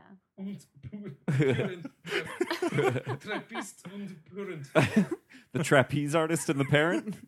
I didn't know you spoke German. Based on the book Das Doppelt Lotchen. Yeah. Doppelt is like doppelganger. Oh, interesting. Yeah, maybe. Okay. Lotchen, it would be maybe that's their last The name. Double Children or something Yeah. like that. No, it's a sounds really Cronenberg great, movie. Horrific. Just because we love to reference local Philadelphia comedians, Michael S. Watkins has a great joke where he goes, "Man, I was watching The Parent Trap the other day. What a movie! Hey, whatever happened to Lindsay Lohan's sister?" She got a good job. Yeah, pretty good. Let's see. I think I will go with Vanilla Sky as my next one. That's the one I saw on your list. I was like, oh. Yeah, pretty good. Original film is a Spanish film, I believe. Abra en tu ojos. Ah, you know the title. See the movie. It's a good movie. Oh, it's Penelope good? Cruz plays the same character. in Oh, both films. fascinating. cool. Yeah. I've never seen the original. I've heard really good things about it. I hear maybe the ending is a bit differed in the original. I couldn't tell you. Yeah. I like Vanilla Sky better. Interesting. Yeah. Kurt Russell, right? If I'm not mistaken, as the therapist. Tom Cruise in this was like actually one of my early Cruise experiences, just because this movie came out in like 2002, I think, or something like that. So it was right when I was sort of like getting into my peak movie fandom and seeing lots of stuff. This movie still like I have images like burned into my head from this movie. Him standing on the empty Times Square. Oh, yeah. I will yeah. always remember Jason Lee saying, I'm not too drive. I can drunk home fine. And then he looks at the ceiling like Tim Allen. It's really funny. The scene where she rolls over in bed and it's a different person entirely. Yeah, yes. That was the moment, because I remember following the movie and being like, this isn't hard to follow. Yeah. It's a little trippy, but I don't know what the fuck's going on. Okay. Yeah. I remember him telling her he wants to live on the mole on her breast. That's like one of my, I very specifically remember that moment in the movie. It's like, I'm going to live right here. And he just keeps pointing at her boob. That was when Penelope Cruz and Tom Cruise were dating, and so the joke was they would just keep their last name. Yeah. I quite like that movie. I think that's pretty good. Maybe a little long, if I remember right, like 2.5, if I'm not mistaken, hours, not minutes. I would say that Cameron Crowe is a little indulgent Yes. sometimes. Yeah. I'm not Yeah. the hugest fan. And that's certainly one of his weirder movies, actually, ultimately, probably too. my Oh, favorite of yeah. his. Yeah. that I've Oh, really? seen. Yeah. I don't love Cameron Crowe that much. Interesting, I yeah. hate Say Anything. Yeah. Oh, I It's like just, saying anything. I don't know. It feels dishonest to me. I don't know. But whatever. Lloyd It is what it Dobler. is. My number 4 is The Last House on the Left, Ah. which I found is a remake of Jungfrau Yeah, I saw that when I was looking uh, up lists, and I was like, that's a remake? That's unreal. I've never seen the original, but Yeah. I don't even really like that movie in terms of it's not entertaining, but it's like it's essential. Yeah. It's a piece of film that I just Early have this- Craven, right? It's the first Craven. Yeah. Oh. And I just have this intense respect for it because it just goes really big. Yeah. Right off the bat, you know. That's- And it's a movie that probably couldn't be made now, shouldn't be made now, and I don't even want to see Didn't now. they actually remake Um, it fairly They recently? did, but the difference is, and this is going to sound weird, and I'm going to have a hard time justifying it, but in the original, the daughter is raped and killed, Right. and so the parents just go on mad revenge. Vengeance spree. Yeah. In the remake, she is raped and beaten, but survives. So And- it's like a rescue mission more than a revenge mission? Not even it's still a revenge Yeah. mission, but it's like it feels none of it ever feels justified. I mean, the mom bites one of the dude's dicks off in the original. Yeah. But it's when she's dead, you go, oh, these parents have gone mad. Yeah. When she's been raped and beaten, it's like these parents should go get her some help. Yeah, You know, yeah, they yeah, should- yeah, you know, yeah. and so Right. there's a weird thing, and so in terms of it being exploitative Yeah. as an exploitation film, Yeah. I just have this tremendous respect for the original because it goes there, even though I don't know if we even needed to go there. Yeah. But Well, It's I worth also it. love the fantastically like wrong-headed modern decision to go, hey, you know what was bad about that movie? Not the rape, the fact that she got murdered. Let's cut the murder part out and make sure we keep the rape part. We got to have Right. something, and it's got to be the most horrific thing. Right. And they're the two most horrific things. Yeah. So it's like one's got to go. Yeah. So we'll keep her alive. Yeah, what a fucking fascinating wrong-headed way to think about that. It's so weird. It's one of those movies that really didn't need to be remade because the whole point of it existing is that it's just old and raw and schlocky. Yeah. Yeah. That's. I mean, I've heard nothing but that movie is like totally like it's a difficult thing to sit through actually Yeah, because yeah. it's so. Even on the parents' part, you're like, this is justified, maybe, but fuck, you know. just got to keep telling yourself it's only a movie. It's only a movie. Yeah. Okay. Ryan. All right, so my number 3 is True Lies. Yeah, that's gonna be my number 3 as well. Let's talk about. I didn't consider that, and that's probably in my top 5 all-time favorite movies. Oh, it's so good. It's so much fun. Like Uh-huh. it's very much almost like an American. Like I think of it as an American Bond film, Right. And it's James Cameron just doing all the crazy shit he wants to do. Yeah. That's not sci-fi mostly. Yep. Um, Mostly. but it's a ton of fun. It's really long, Yes. so it's like hard to. It's a hard recommend for people who don't already appreciate James Cameron. I But like to movie recommends. We've done Yeah. it as an episode. we have Look a it back up. episode. Yeah. Look it up. I'll have to go listen to that. We love it. Yeah. It's it is. It's fascinating because it's very Cameron-y, but also like the least Cameron-y Cameron movie, even though it's so Cameron-y still. Well, and it exists in a climate of what we understand a Schwarzenegger movie to be. Yeah, Yes. You know, I think that's something that the original couldn't possibly It's have. having and like the most unlikely comic duo in Oh, yeah. Arnold Schwarzenegger and Tom Arnold. Like what an Yeah. unlikely pairing that is so great. That is without a doubt my favorite James Cameron movie and my favorite Schwarzenegger movie. Yeah. Hands down. Nice. It's a lot of fun. Love that flick. And yeah, it's I can't remember what country the original is from. I think that's also French. also French. Yeah. That seems like a French movie actually. A spy who's losing love with his wife, and once they tell each other the truth, they fall back in love. That seems like a very French thing. Yeah. Oui. Yeah, that movie's great. What do you got, Jill? Number 3 for me is The Departed. That's on based- my list as well. Let's talk about it. Sure, which is based on the rare Chinese film. Yeah. Which Infernal there's Affairs. actually like 3 of those, right? I think there's like, What, like an Infernal Infernal Affairs Affairs. I think franchise? there's like 2 or 3 of them. Makes sense. Yeah. Yeah. Yep. I've seen the original. It's pretty good. Yeah, I have to say, like, I was a little disappointed that I had to put this on because I don't remember too much of it. I did like it when I saw it, but the big climax moment was kind of ruined for me before and I think you probably know what I'm thinking Yeah. of, but so I don't think I got the full emotion of the movie when I first saw it. It's not my favorite Scorsese, but I Right. do love trying to track like who's actually on what side and Yes. the amount Right, of double right. crossing. I do remember like being, I guess it was in college when it came out, and I was like at the point where I was like, oh, the rat that shows up in the end and like kind of waltzes across the balcony. I was like, oh, it's so dumb. Like it's so on the nose. Like we don't know what's going on. And now I don't care. Yeah, So, so it's not my favorite Scorsese. I mean, obviously happy he won the Oscar finally for that movie. But I also really appreciate Martin Sheen. Yeah. His role in that movie is awesome. When he got it, that's a big moment. Yeah. Yeah, Uh-huh. that's a splat. Yeah. It's a- I quite like that movie. That I think I mean, I've actually liked quite a few modern Scorsese I like that movies, one a but lot. I think that one really might be the one that feels the most Scorsese out of like a lot of his like the modern moment stuff.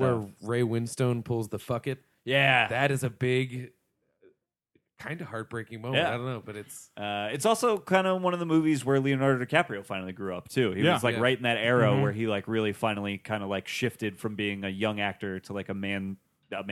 Yeah. and we got to hear Matt Damon say the words. But what about the Departed? Awesome. Yeah, I still think I prefer Shutter Island probably in Yes, terms of I- latter day Scorsese I actually do, too. and Wolf of Wall Street. So like Yeah. I feel like since like I really loved it when it came out. Yeah. Like, but I think since then he's just done stuff that's more Scorsese, if that makes Interesting. sense. Yeah. Departed feels most like classic Scorsese to me out of all that stuff, but I think I see what you mean. Yeah. Because Well, I that one, certainly too, they rewrote just to beef up Nicholson's parts so that they could get him because he didn't want to do it. He was like, there's not enough. Yeah. I like to sleep. Yeah. They were like, well, let's give you some more. and which I think worked out in the movie's favor. so, To be too. honest with you, that Absolutely. stuff works really well. Yeah. I've never seen the original. I've heard great things about it. It's good. It's a more basic version of just the two guys coming up. Real through cat and mouse kind of thing. But it's just lighter. You Yeah. know, it's a crime drama. Whereas this one is a Scorsese thing where it's no, we're going to spend a decade. Yeah, it's about the doing this, neighborhood, yeah. and it's about yeah. Interesting. We've already done 2 more of my picks. Hit me, Dan. All right, so this one, I don't know if it's an English language remake, but I put it in there because I think it's such an interesting movie. It's called The Last Horror Movie, and it's sort of a man bites dog riff. We should actually do an episode on it. It's very cool. It's done in the form of this guy who is like a wedding photographer. He's also just recording his serial killing spree. But he's just like, you see his normal life and then you see him, at night. But the reason why I tie it into Man Bites Dog is it follows the same pattern of the cameraman's complicit. So now the cameraman kind of wants in, but he's like a little in it. So he becomes a character too. And both of them just explored the same themes, but one was a black and white French Criterion artsy-fartsy film, and the other one was produced by Fangoria Pictures. So it's like, I gotcha. it has that, but I saw it. It's the first movie I ever saw at a Philadelphia Film Festival. Cool. And it's very cool. There's a gag that kind of requires that you rented it on VHS. And I can't say much more about that or else it spoils it, but when you watch it, it loses one thing now that we're not there anymore. But totally worth watching. Interesting. Yeah, the last horror movie. That Very, sounds very awesome. cool. Very Man Bites Dog. That sounds similar to Creep in some way as well. Sort of, Yeah. but it's more that they're interacting with you, the viewer. Okay. Because the big question that both are asking is, well, I'm filming this and I'm the criminal, but you haven't turned it off yet. So maybe you're just as complicit as I am because you love this stuff. Yeah. I wouldn't do it if I didn't have viewers. Yeah. You could just turn it off right now, but you won't. You know, Yeah, like yeah, that. So yeah, it's- It explores that. Interesting. What do you got, Ryan? So my number 2 is A Fistful of Dollars, which is the remake of Akira Kurosawa's Yojimbo. I had no idea that was a Yojimbo remake until I was reading these lists. Well, yeah, they got sued over it Oh, because really? they didn't ask for permission. It was like it's almost like the Star Wars Hidden Fortress kind of thing. Yojimbo is by far a better movie, at least more interesting to me. But there's something about like maybe it's the hopeful future dad in me that just loves like that whole Man with No Name trilogy. Yes. Where like you put them on, you don't really want to be bothered. Yeah. You just absorb them because they're long, they're beautiful, they've got a lot of gunplay, like just that like breaks out all the time. Yeah. And it's just a great movie. The Fistful of Dollars is the one with the Gatling gun towards the end? Or is that a few dollars more? I think that's A Fistful of Dollars. I think that's a Fistful of Dollars. Yeah. Yeah. That movie's pretty cool. Yeah, it's a great movie. I've never seen Yojimbo, though, so I don't know how it Definitely holds up. Yeah, Yojimbo's really, really Yeah, good. that's what I've heard. It's a really cool movie. Yeah, I would like to. I think I'm still no Kurosawa. I think I still have not seen any Kurosawa. Did you see Seven Samurai? Not yet. I tried to get it in before Magnificent Seven, but I didn't have time. It's Magnificent Seven. yeah. Jill? My number 2, 3 Men and a Baby. Oh, Yeah, we talked nice. about this. I was like, that's a remake. Love it to death. Again, another one that I loved as a young child and still do. And it was on TV all the time. Ted Danson, Tom Selleck, and Gutenberg together are like amazing. And The Goot. The Goot. And yeah, absolutely love it. I believe that was a Leonard Nimoy picture. Was it? I Was it believe, not? yes, Yeah. I believe it was. Yeah. Yes. Mm-hmm. Did he make the sequel? Does anybody know? Was he involved in Three Three Men Men and a and a Little Little Lady? I don't know if that would have think been logical. so. I would. It's not. Has anyone seen that sequel? That's a better question. Yes, I have. How is it? So, okay. I know that it's not a good movie. I still liked it. I know it's not, but I liked it. Fair enough. I don't remember Three Men and a Little Baby at all. I know I've seen it probably 5 or 6 times when I was like a kid, but I have no memories of that movie whatsoever. Yeah, I mean, I know that I saw it when I was a kid, but I remember nothing about it except Yeah. like the poster. Yes, You yeah, should yeah. revisit it because it's amazing. Yeah. I feel like I always conflate it with like the baby scenes in Ghostbusters 2. I just assume yeah. that those 3 guys are lurking around somewhere when there's a baby crawling on a windowsill. Yeah. The best scene in that movie is when Tom Selleck has to change the diaper of his baby for the first time. It brings me to tears. And Brian should know, like, I don't really laugh out loud in movies. Like, it's very rare that I do. Yeah. I'm crying when I'm watching this because of what he's saying, what he's doing. Like, it's hilarious. Yeah, I think a couple weeks back when we watched Popstar was the first time I've heard you laugh out loud in a movie in a very long time. Yeah, I don't know what it is about. I do find things funny. Oh, I just- absolutely. It just doesn't get that response It of doesn't get laughing that out response. loud. What got you in Popstar? I'm curious. Um, Where did your big laugh oh, come? God. Mine was it the penis in the window. Yeah. That was good. Was it the wolf attack with Seal? Oh, Yes, that the is wolf so attack, yeah. funny. I forgot about It was was. so it, funny. it was the wolf attack. It's so funny. God, I loved that movie. Like the more I've thought about it, I'm like, that movie's Oh yeah. Oh, great. yeah. It's good. Yeah, Yeah. really fun. All right, I'll throw another one in the mix here. Not quite my number one, but The Birdcage is. yes. Have you guys ever seen The Birdcage? It's my number one, actually. Yeah, Oh, there you there go. you go. Another Robin Williams, Yeah. and why can't I think of his name now? Gene Hackman. I mean, he's Nathan great Lane. in Nathan it, but Nathan Lane is who I was Yeah. thinking. Yeah, it's I've never seen La Cage aux Folles actually, and I've heard that really is great. I own it. Have not watched it. Yeah, I think that's a Criterion It release, is a right? Criterion, Yeah. and we own it. I've heard it's great, but I mean, The Birdcage is really funny. And truthfully, it's like, it's sort of a pretty forward thinking, as far as American movies go, its depiction of a gay couple on screen is pretty ahead of its time for when because I think it was in the 80s that they did this, or was it early I think 90s? it's early Early 90s. 90s. Early 90s? I think Yeah. but I think importantly, it's pre Will and Grace. Right. Yes. Yeah. Because it also is that thing of like you have the masculine gay guy, you have the more effeminate gay guy, and then you watch them sort of switch roles depending on like the situation. 1996. 96. Interesting. It's Yeah. even later than I thought. Gene Hackman gets to actually kind of play Gene Hackman in it, which is like wildly hilarious. Where he's just like not comfortable with anything that's happening around him. That was Mike Nichols. Yeah. Yeah, it's a great movie. It's really, really good, and it's very funny. It's extremely funny. Yeah. What's his name? Plays their butler, who's just always Hank in- Azaria. Yeah, Yeah, Hank Azaria Hank plays the Azaria, butler. He's yeah. always in those Gene cutoff scenes. Also, Yes. also in Godzilla. Yeah, that's right.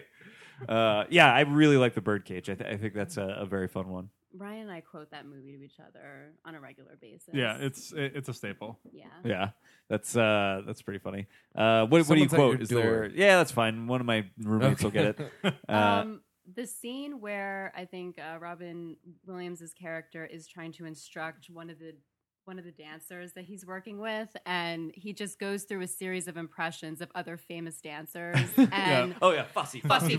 Yeah. You Madonna. do. Martha Graham, and Madonna. But you keep it all inside. Because he's basically just saying there. The joke is that he's telling the guy to basically just stand still the whole time. But imagine But himself. imagine you're doing this eclectic celebration of a dance. That's funny. He's That's so great. good. Last time I watched that was with my grandmother. Oh, what did she And, think? That's totally not something that I would think she would find funny because Yeah. she's old fashioned. There's some Yeah. air quotes there, but she was like howling. Oh, really? So yeah, she thought it was wonderful. Oh, that's great. I love that. Maybe she just never figured out that they were gay. She somehow didn't understand that aspect of the movie. I wouldn't put it past her. She said some things that blow my mind. But, What do you got, Scully? all right, so I'm gonna actually pull an audible here and switch my number 2 to number 1. My number 2 now is Sorcerer. Ah. The William Friedkin take on The Wages of Fear. Yeah. Which was, I believe, I think it was a French/Italian production. Okay. Based on the novel of the same name, the La Salaire de la Pure. I don't know, but The Wages I've of never Fear. seen Sorcerer, and Sorcerer's everybody talks so about good. this movie. Well, it came out on the heels of Star Wars, Oh. so it got derailed immediately. Yeah. It just never Is it took. like a space odyssey? Is that why? No, not at all. Oh, okay.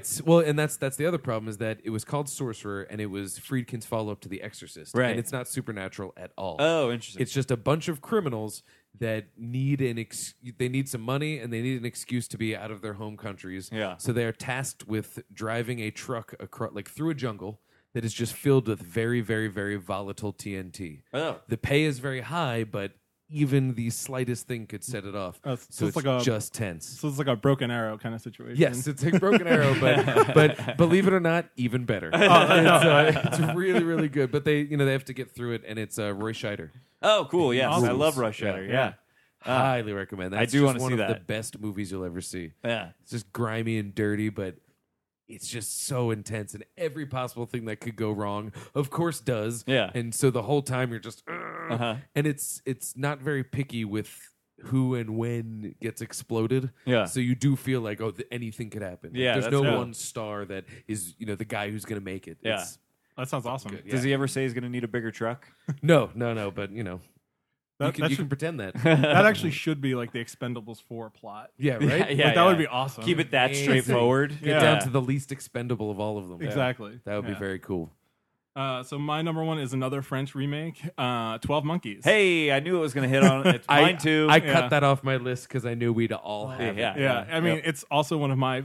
It's probably my second favorite Philadelphia movie, after the Brian De Palma. Oh, Blowout? Blowout. Yeah. But 12 Monkeys is just up. It's so great. I mean, it's So Terry. good. It's my favorite. It's also my favorite Terry Gilliam Me movie. too. Yep. Bruce Willis is really great. He's great. In it. I think Brad Pitt is, you know, Yes. this was to me when it was like, oh, right, you actually could be a character actor. It doesn't matter that you're so good looking. Yes. And I actually remember going to the art museum and having to do it in a weird entrance because they were filming on the steps that day, which, like, you know, doesn't reinforce how much I like the movie, except Right. a little bit. But Yeah. Well, and you it's- got the mental institution he finds himself in was all shot at the penitentiary, Yes. which is really cool. Yeah, and I love time travel movies. Like Me too. That's like my favorite genre, and it's a great time travel Yes. movie because it's actually like it all makes logical sense more or Yes. less. Yeah. It's so wonderful. Yeah. It's kind of the perfect mix of like the steampunk aesthetic of Gilliam, Uh-huh. but Yes. it also has this weird like biological factor to it. The time travel device. Oh, yeah, You know, yeah. There's goops. Yes. and that's a cool thing to put together. Yeah, and it's- Frank Gorshin, one of his last roles. right. Oh yeah. I really like that movie. There's something. It's a little long, I think, so I find it like a little difficult to go back to. Then just watch La Jetée. It's like 10 minutes. Is it really? Is it really? It's a Yeah. short Okay. film. Yeah, Interesting. Yeah, It's I- cool, too. I would like to see it. Yeah, well, because even it's all still pictures. It's not a movie. Oh. It's Oh, just that's still cool. pictures that the camera films and there's sound. Because every time I watch 12 Monkeys, I'm like, oh, I'm gonna go watch that original short, and then I'm like, no, I'm gonna watch something else. Yeah, It's yeah. cool. It literally is just the time travel thing. Oh, that's It's awesome. just the loop. It's cool. that is really Yeah. neat. Yeah, I like the way they. I think it's on Netflix too. Ooh. I really like the way Gilliam sort of gets that loop across too, because he actually kind of fools you with that. You don't quite realize what it is until the very end, which seems ridiculous when you get to the end and you realize how many times you've seen it. Yes. And all the pieces that he builds into it to sort of clue you into that's what's going on. Yeah, it's definitely one of those movies where like you watch it a second time and Yeah. you're like, oh my god, like I had no idea there All of was this this much was in front stuff of my Yeah, face. Exactly. Yeah. Yeah. So I deeply appreciate that about it. Yes, I quite like that movie. And that fucking weirdo that plays the dude with the blonde ponytail. Oh yeah, yeah. is so memorable to me. I don't know why. I don't think I've ever seen him in another movie, but he's just so fucking. There's something so weird about the way that guy looks that I find him very memorable, which is literally his function in that movie. Yeah. Is to be so odd looking that he's extremely memorable to Bruce Willis's character. Yeah, and I love that the people in the future, like it's like that they're making the problem because Yes. like that idea doesn't really come from anywhere. and Right. that, like that the way it plays with the time loop that way is just so much fun to me. I actually, it's one of those movies where because it's so long, I don't rewatch it that often, and so every time I do go back to it, I have a distant enough memory of it that it's kind of fresh every time, but I also feel like I come away with like a new understanding of it every time too. There's like some sort of layer that I just didn't even pick up on the last time I saw it that I'm now reading into this time, which I think is like an incredible thing that a movie can be. Yes. Something that can kind of reveal more of itself the more times you watch it. Yeah, I fucking love that movie. I think it's my favorite Gilliam as well. Yeah. Not Brazil. You're crazy.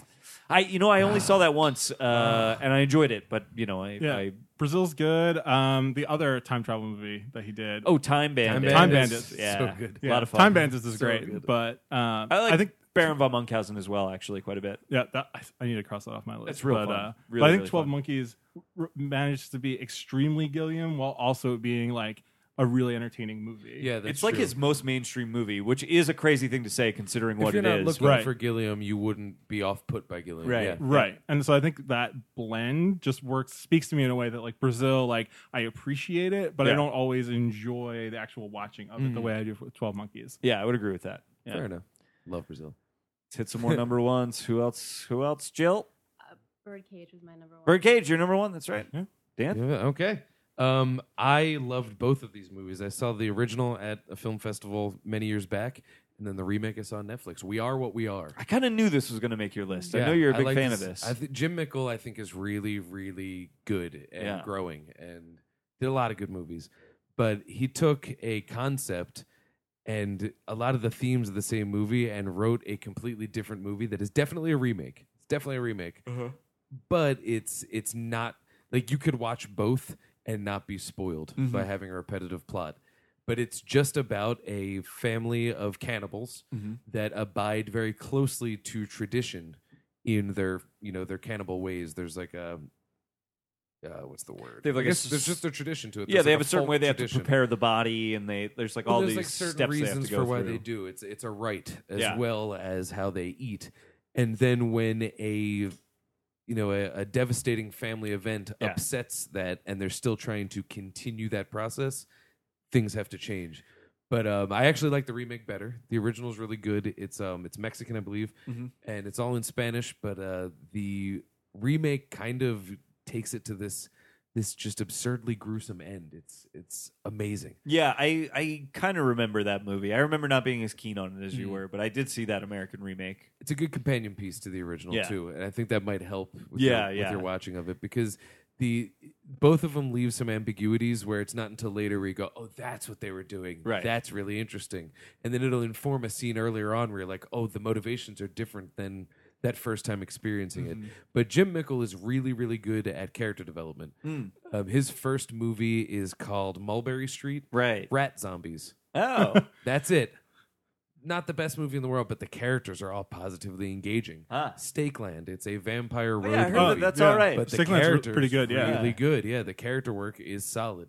And so that just happens even more here. Cold in July is awesome. Yeah, you said you really like that. Love that movie. That's another one where it's like I turned it on and I was transported to 2 a.m. watching HBO at my parents' house when I was like 15. Yeah. It's like this is one of those movies. It's Yeah. Mickle's the real deal, and We Are What We Are is way better than it even needed to be. Yeah, it's sort of like having to spend time with like Leatherface's family for a whole movie Yeah. if they were actually like a family that wasn't insane. But you're sympathetic Yeah. towards them too, because some of them, it's the same way. I'll bring in Nana once again. Yeah. It's the same way why when Nana says something racist, I just go with it. Yeah. Because it's like, well, that's all she knows. They are what they are. And so, like, these kids here, they're raised in a cannibal family, Yeah. and if they've got to keep this going, it's what they know. And it's Yeah. like, I don't agree with it, but whatever gets you to sleep at night. That's Yeah. not that I want that necessarily, yeah. but you find a way to identify with them. Whereas Leatherface, I don't think you do. so Yeah. much. I think that's why I find that X-Files episode Home really disturbing with the baby like hand? and Yeah. like the like incestuous family, and Okay. they have all the traps in their home in their house, and like it's just very unsettling because you realize that like this family has kind of been doing this for generations, and like the town just treats them as like local weirdos that they don't see all that much, and like as like Mulder and Scully go in there, they start to uncover more and more twisted like aspects of it. That's pretty interesting.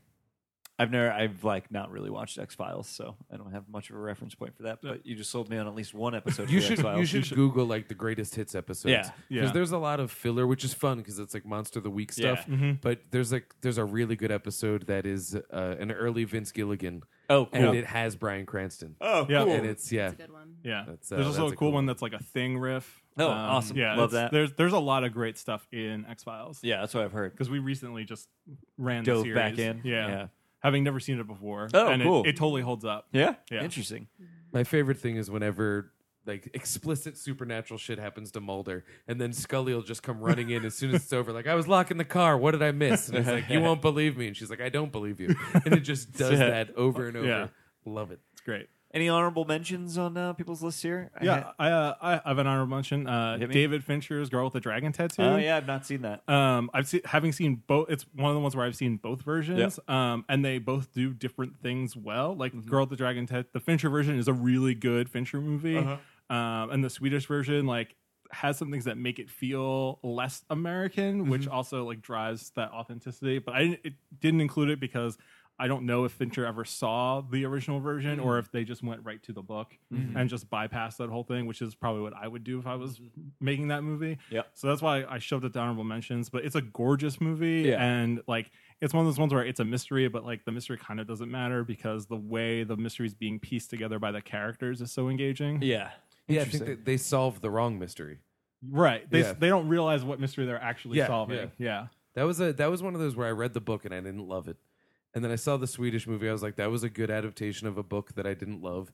And then same thing about the Fincher version. But then in hindsight, like I kind of love all of them. Yeah, Like, well, it really sat with me. I actually you know? saw the Swedish movie before I read the book, and it got me super excited for the book. And then I read the book, and I was like, "All right, that was okay, but I can see why it makes a better movie." Yeah. And, Interesting. and with the Swedish version, they went and did the whole trilogy. Yeah, you Which can it see doesn't all seem three like of we're those, ever gonna get from Fincher, which is It kind was of kind of a bomb Yeah. when it came out. They thought they were going to do that, and then Yeah. they said, "We'll do the sequel, but your budget's here." And he was like, "Have you seen these Oscars? Come on." yeah. And the first one is the most interesting. Like it has that strongest like sense of location where they're on this like secluded island, and like there's stuff in the first book that doesn't carry through in a visual way that I think makes the first one like the one to go to anyway. Huh. So Interesting. My honorable mention was The Talented Mr. Ripley. I quite like that movie. It's actually based on a book, I think. That's on my shame list. Yeah, but Yeah, there's me too. there's like a French adaptation of it as well, I guess. So I don't know if our movie is based more on the French movie or the book itself, but that is a cool, pretty fun movie. It's really interesting and weird, and it's cool to see like a young Matt Damon and a young Jude Law. It's got like an interesting cast. It's pretty cool. Nice. Definite recommend. very cool. I had Welcome to Collinwood. What's that? That is a really funny George Clooney produced, Sam Rockwell starring kind of caper comedy. Oh, cool. And it's based on, I think it's an Italian film. I wrote down the title called I Soliti Ignoti. And that was remade like 100 different ways in 100 different titles. But Welcome to Collinwood was just a really funny little movie. Oh, cool. I enjoyed it. Yeah. I just didn't know enough really about it except to, so I put it on honorable mentions. Yeah. Then this is a backwards honorable mention. This is just a recommendation. There's an American movie during the glut of post-Ring Japanese adaptations, Pulse, Oh yeah. and that is a remake of it's Kairo, so I think it's Cairo. The remake is serviceable, but that original movie is terrifying. Oh yeah. Terrifying. Is it Korean? love that. Or is No, it it's Japanese? Japanese. It's Okay. Japanese, yeah. And so that's just a reverse one. I think you should check out the original. There's Yeah. an image in that every once in a while I think of, and it gives me chills. Oh, that's cool. It's good Yeah, stuff. when I was researching, I had no idea that they had made an American version of Nicholas Winding Refn's Pusher. But his Pusher trilogy like is amazing. Yeah. It's just a really like well done story in a way that like I feel like I don't know that I've seen anything that he's done post Drive actually, but his earlier stuff I really like. Yeah, I've heard the Pusher trilogy is great. I've never seen it. Heard really good things about it. Would check out. Jill, any honorable mentions? I barely got a list together, guys. I'm sorry. Fair enough. Yeah, you did have Jungle to Jungle and Three Men and a Baby on your Please. list. Yeah, that's good stuff. There's apparently it's IMDb in production, so that could mean it's not happening. But Three Men and a Bride, Oh. then there's gonna be like like two aging men and a Yeah. young mother. Yeah. Then it'll just be like one man and a middle aged woman. And then just Will it be grandma. like, will it be the like Father of the Bride Part 2? yeah. She's gonna carry around Tom Selleck's mustache in like a container, like it's his ashes. That's funny.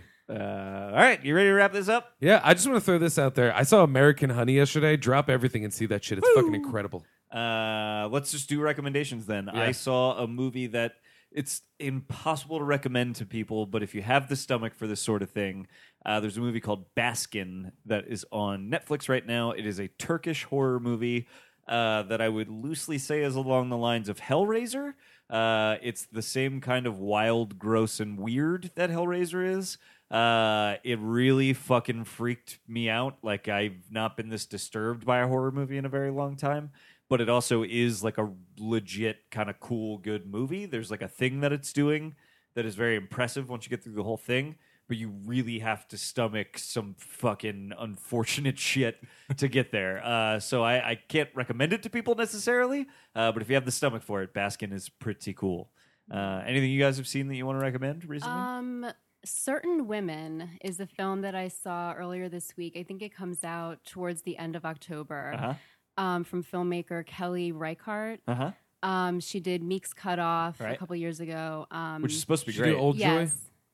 Yes. Old Joy? Yes, she did. I think this is my favorite movie of the year. Cool. It seems to be one of those films that you either love and it works for you, or you dislike and it does not work for you. But for me, it worked really well. And the best way I can sum it up is that it's definitely a slice of life kind of film. There's no plot really. Mm-hmm. And the best way I can describe it is if you visit a friend for the weekend that you haven't seen in a few years and you don't really keep in touch that much, you kind of drop into their life, you experience their life for a couple of days, and then you leave. And you don't know what happens to them. If there's something going on, you don't know what happens, and it kind of just leaves it there. But if that kind of stuff works for you, I recommend it. Even if it doesn't work for you, this film is beautifully shot. So I think if you appreciate filmmaking in any way, I think you'll get something out of it, even if you don't necessarily get the story or like it. So I highly recommend it. I think it comes out October 28th, I want to say. I've heard that talked up a lot this year, actually. I trailer loved looked it. really cool. I loved it. I loved That movie, it. Old Joy, that I mentioned was kind of the same way. Like that, it's just two guys in the woods, Right. And so it's very meandering and just kind of a moment in time. Not much goes on, but like it looks awesome, and it is a really good movie. Yeah. Cool. Yeah, I wanted to recommend something I watched in prep for Shin Godzilla, which is another Japanese movie called the U.S. title or translated title is Jellyfish Eyes. Okay. It's directed by, I believe his last name is Murakami. He's a graphic artist who, and this is his first movie.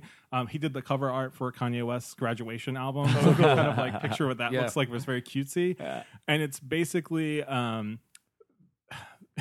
It's kind of hard to describe, but it's also a reaction to the 3/11 earthquakes and following like tsunami and stuff. But it's a children's movie, and the children in there befriend like Pokemon like creatures that are the manifestations of their anxiety. And they like fight them in like schoolyard battles, and then like of course like something goes wrong where there's too many negative thoughts and things go out of control. But like it's very weird, but it's also very watchable and like very, it's like an hour and a half, like the perfect length for it. The creature designs are gorgeous and like they're all CG, but it all works because like that's the aesthetic that they're going for. Right. And you can kind of tell it's a first movie, and sometimes it feels like a pilot for a TV show in a way. But it's a lot of fun and definitely worth checking out. I don't think it ever got a U.S. theatrical release, or at least I don't remember it getting one. But there's a Criterion release that I picked up on a whim, and finally had an excuse to force myself to watch it. What is it called? It's called Jellyfish Eyes. Jellyfish They're Eyes. watching you. Yeah, because I think that's the translated name of the the creature that the main kid befriends. Okay. And he's like moved to like it's almost a weird mix between like Pokemon and a like Miyazaki film in the sense that like it has some of those same landscapes that I've seen animated so many times, but don't always get to see like on camera with just like blades of grass moving in the wind and people riding around on motorbikes and stuff. Very fun. That's cool. Nice. That sounds like something I would like, actually. Yeah. I'm interested in that. Cool. You can check out our show Yeah, plug it at up. Facebook.com/I like2movie. We're on Twitter at I like2movie. There's a Tumblr that is burgeoning, ilike2movie.tumblr.com. That's the number 2, everybody. Yes, number that's the digit 2 that's in there. That's how we did it. It's like a license plate. Yeah. You can find me on everything, Letterboxd, Twitter, all that fun stuff, just at my name, at Dan Scully. And, of course, check out Cynadelphia.com. Yeah. Why don't you guys hit it up with some plugs? Go ahead. You can find me on Letterboxd and on Instagram at JP Malcolm, and also on Cynadelphia.com. I think you're No. Sorry. That's my Twitter that I no longer use, so don't. You can find me on Twitter, Letterboxd, Facebook, etc., as Silber whatever, and of course writing stuff as often as I can for Cynadelphia.com. Cool. I'm on letterboxd.com/Filmadelphia, FILM, at Filmadelphia on Twitter. Is there any other way to spell film? Well, but I assume because I make the Philadelphia Sure, pun, sure, you sure. could spell it PH. Yeah. So I always specify. It's Philadelphia with an F. I review every movie I watch over there on Letterboxd. I have over 400 reviews on Letterboxd now over the last 2 years, which seems unreasonable to me, but it's like my 2 favorite years thing to ago, at our top 10 or 3 years ago, at the top of the end of the year, you I'd had seen amassed 12. 12 movies. So a long way. Yeah, That's good stuff. I've seen over 150 movies this year, 50 new releases, so we'll have a good top 10 at the end of the year this year. It's gonna be tough. Ooh, I know. Yeah. Because Karate Kill is bumping its way up. But will it be Gods of Egypt? I mean, that's guys, no longer my number 1 movie of the year. I can already tell you that, but I do not think there's any way Gods of Egypt will not be on my top 10 at the end of the year. I think it's impossible. I'm so happy more and more people seem to like be coming around on it I because know. I love that movie so It's much. so fucking fun and Yeah. weird and stupid. I That's love great. getting to recommend that movie to people. Like, you got to see it. It's Yeah. so dumb. It's Yeah. amazing. It's It's incredibly stupid. It's fantastic. Yeah. It's the best. All right, you ready to wrap it up? You should mention the Farsighted blog. Oh, you write fuck for yes, you write for that website. farsightedblog.com. Farsightedblog.com. I've been writing a lot of stuff for them recently. It's been a lot of fun. We just did, we're doing a bunch of horror movie stuff all month long. We covered the Philadelphia Unnamed Film Festival for them, where I got to see things like Karate Kill and a great movie called We Go On that I think Go On Dan is and I would awesome. both recommend if you can find You'll it. actually see a write up on it on Cinedelphia this week. Yeah. 'cause I prepared that piece. So we're good to go. It's Yeah. really, really a tight, cool little movie. It's a ghost story. I'm not even into those that much, and it's great. So yeah, I've been writing a lot for them. We just did a roundup on Baskin. Actually, we did a roundup on Event Horizon recently, which was really fun. I think we're actually going to do the Cabinet of Dr. Caligari. Oh, cool. Which That's I've great. never seen. And it's Great on shit, Netflix yeah. right now. So great. I think we're going to do And that. also, thank you to the Philadelphia Unnamed Film Festival Yes, for thank you having for all of having us us. as part of it. That's good stuff. It was a lot of fun. Congrats to them. They really put on a great inaugural festival that I hope they get to do again because I would happily spend another weekend watching their weird ass fucking movies. It was a lot of fun. All right, my name is Garrett Smith, and I like to movie. My name is Dan Scully, and I like to movie. My name is Jill, and I like to movie. My name is Ryan Silverstein, and I also like to movie. And we all know that you like to movie because we like to movie.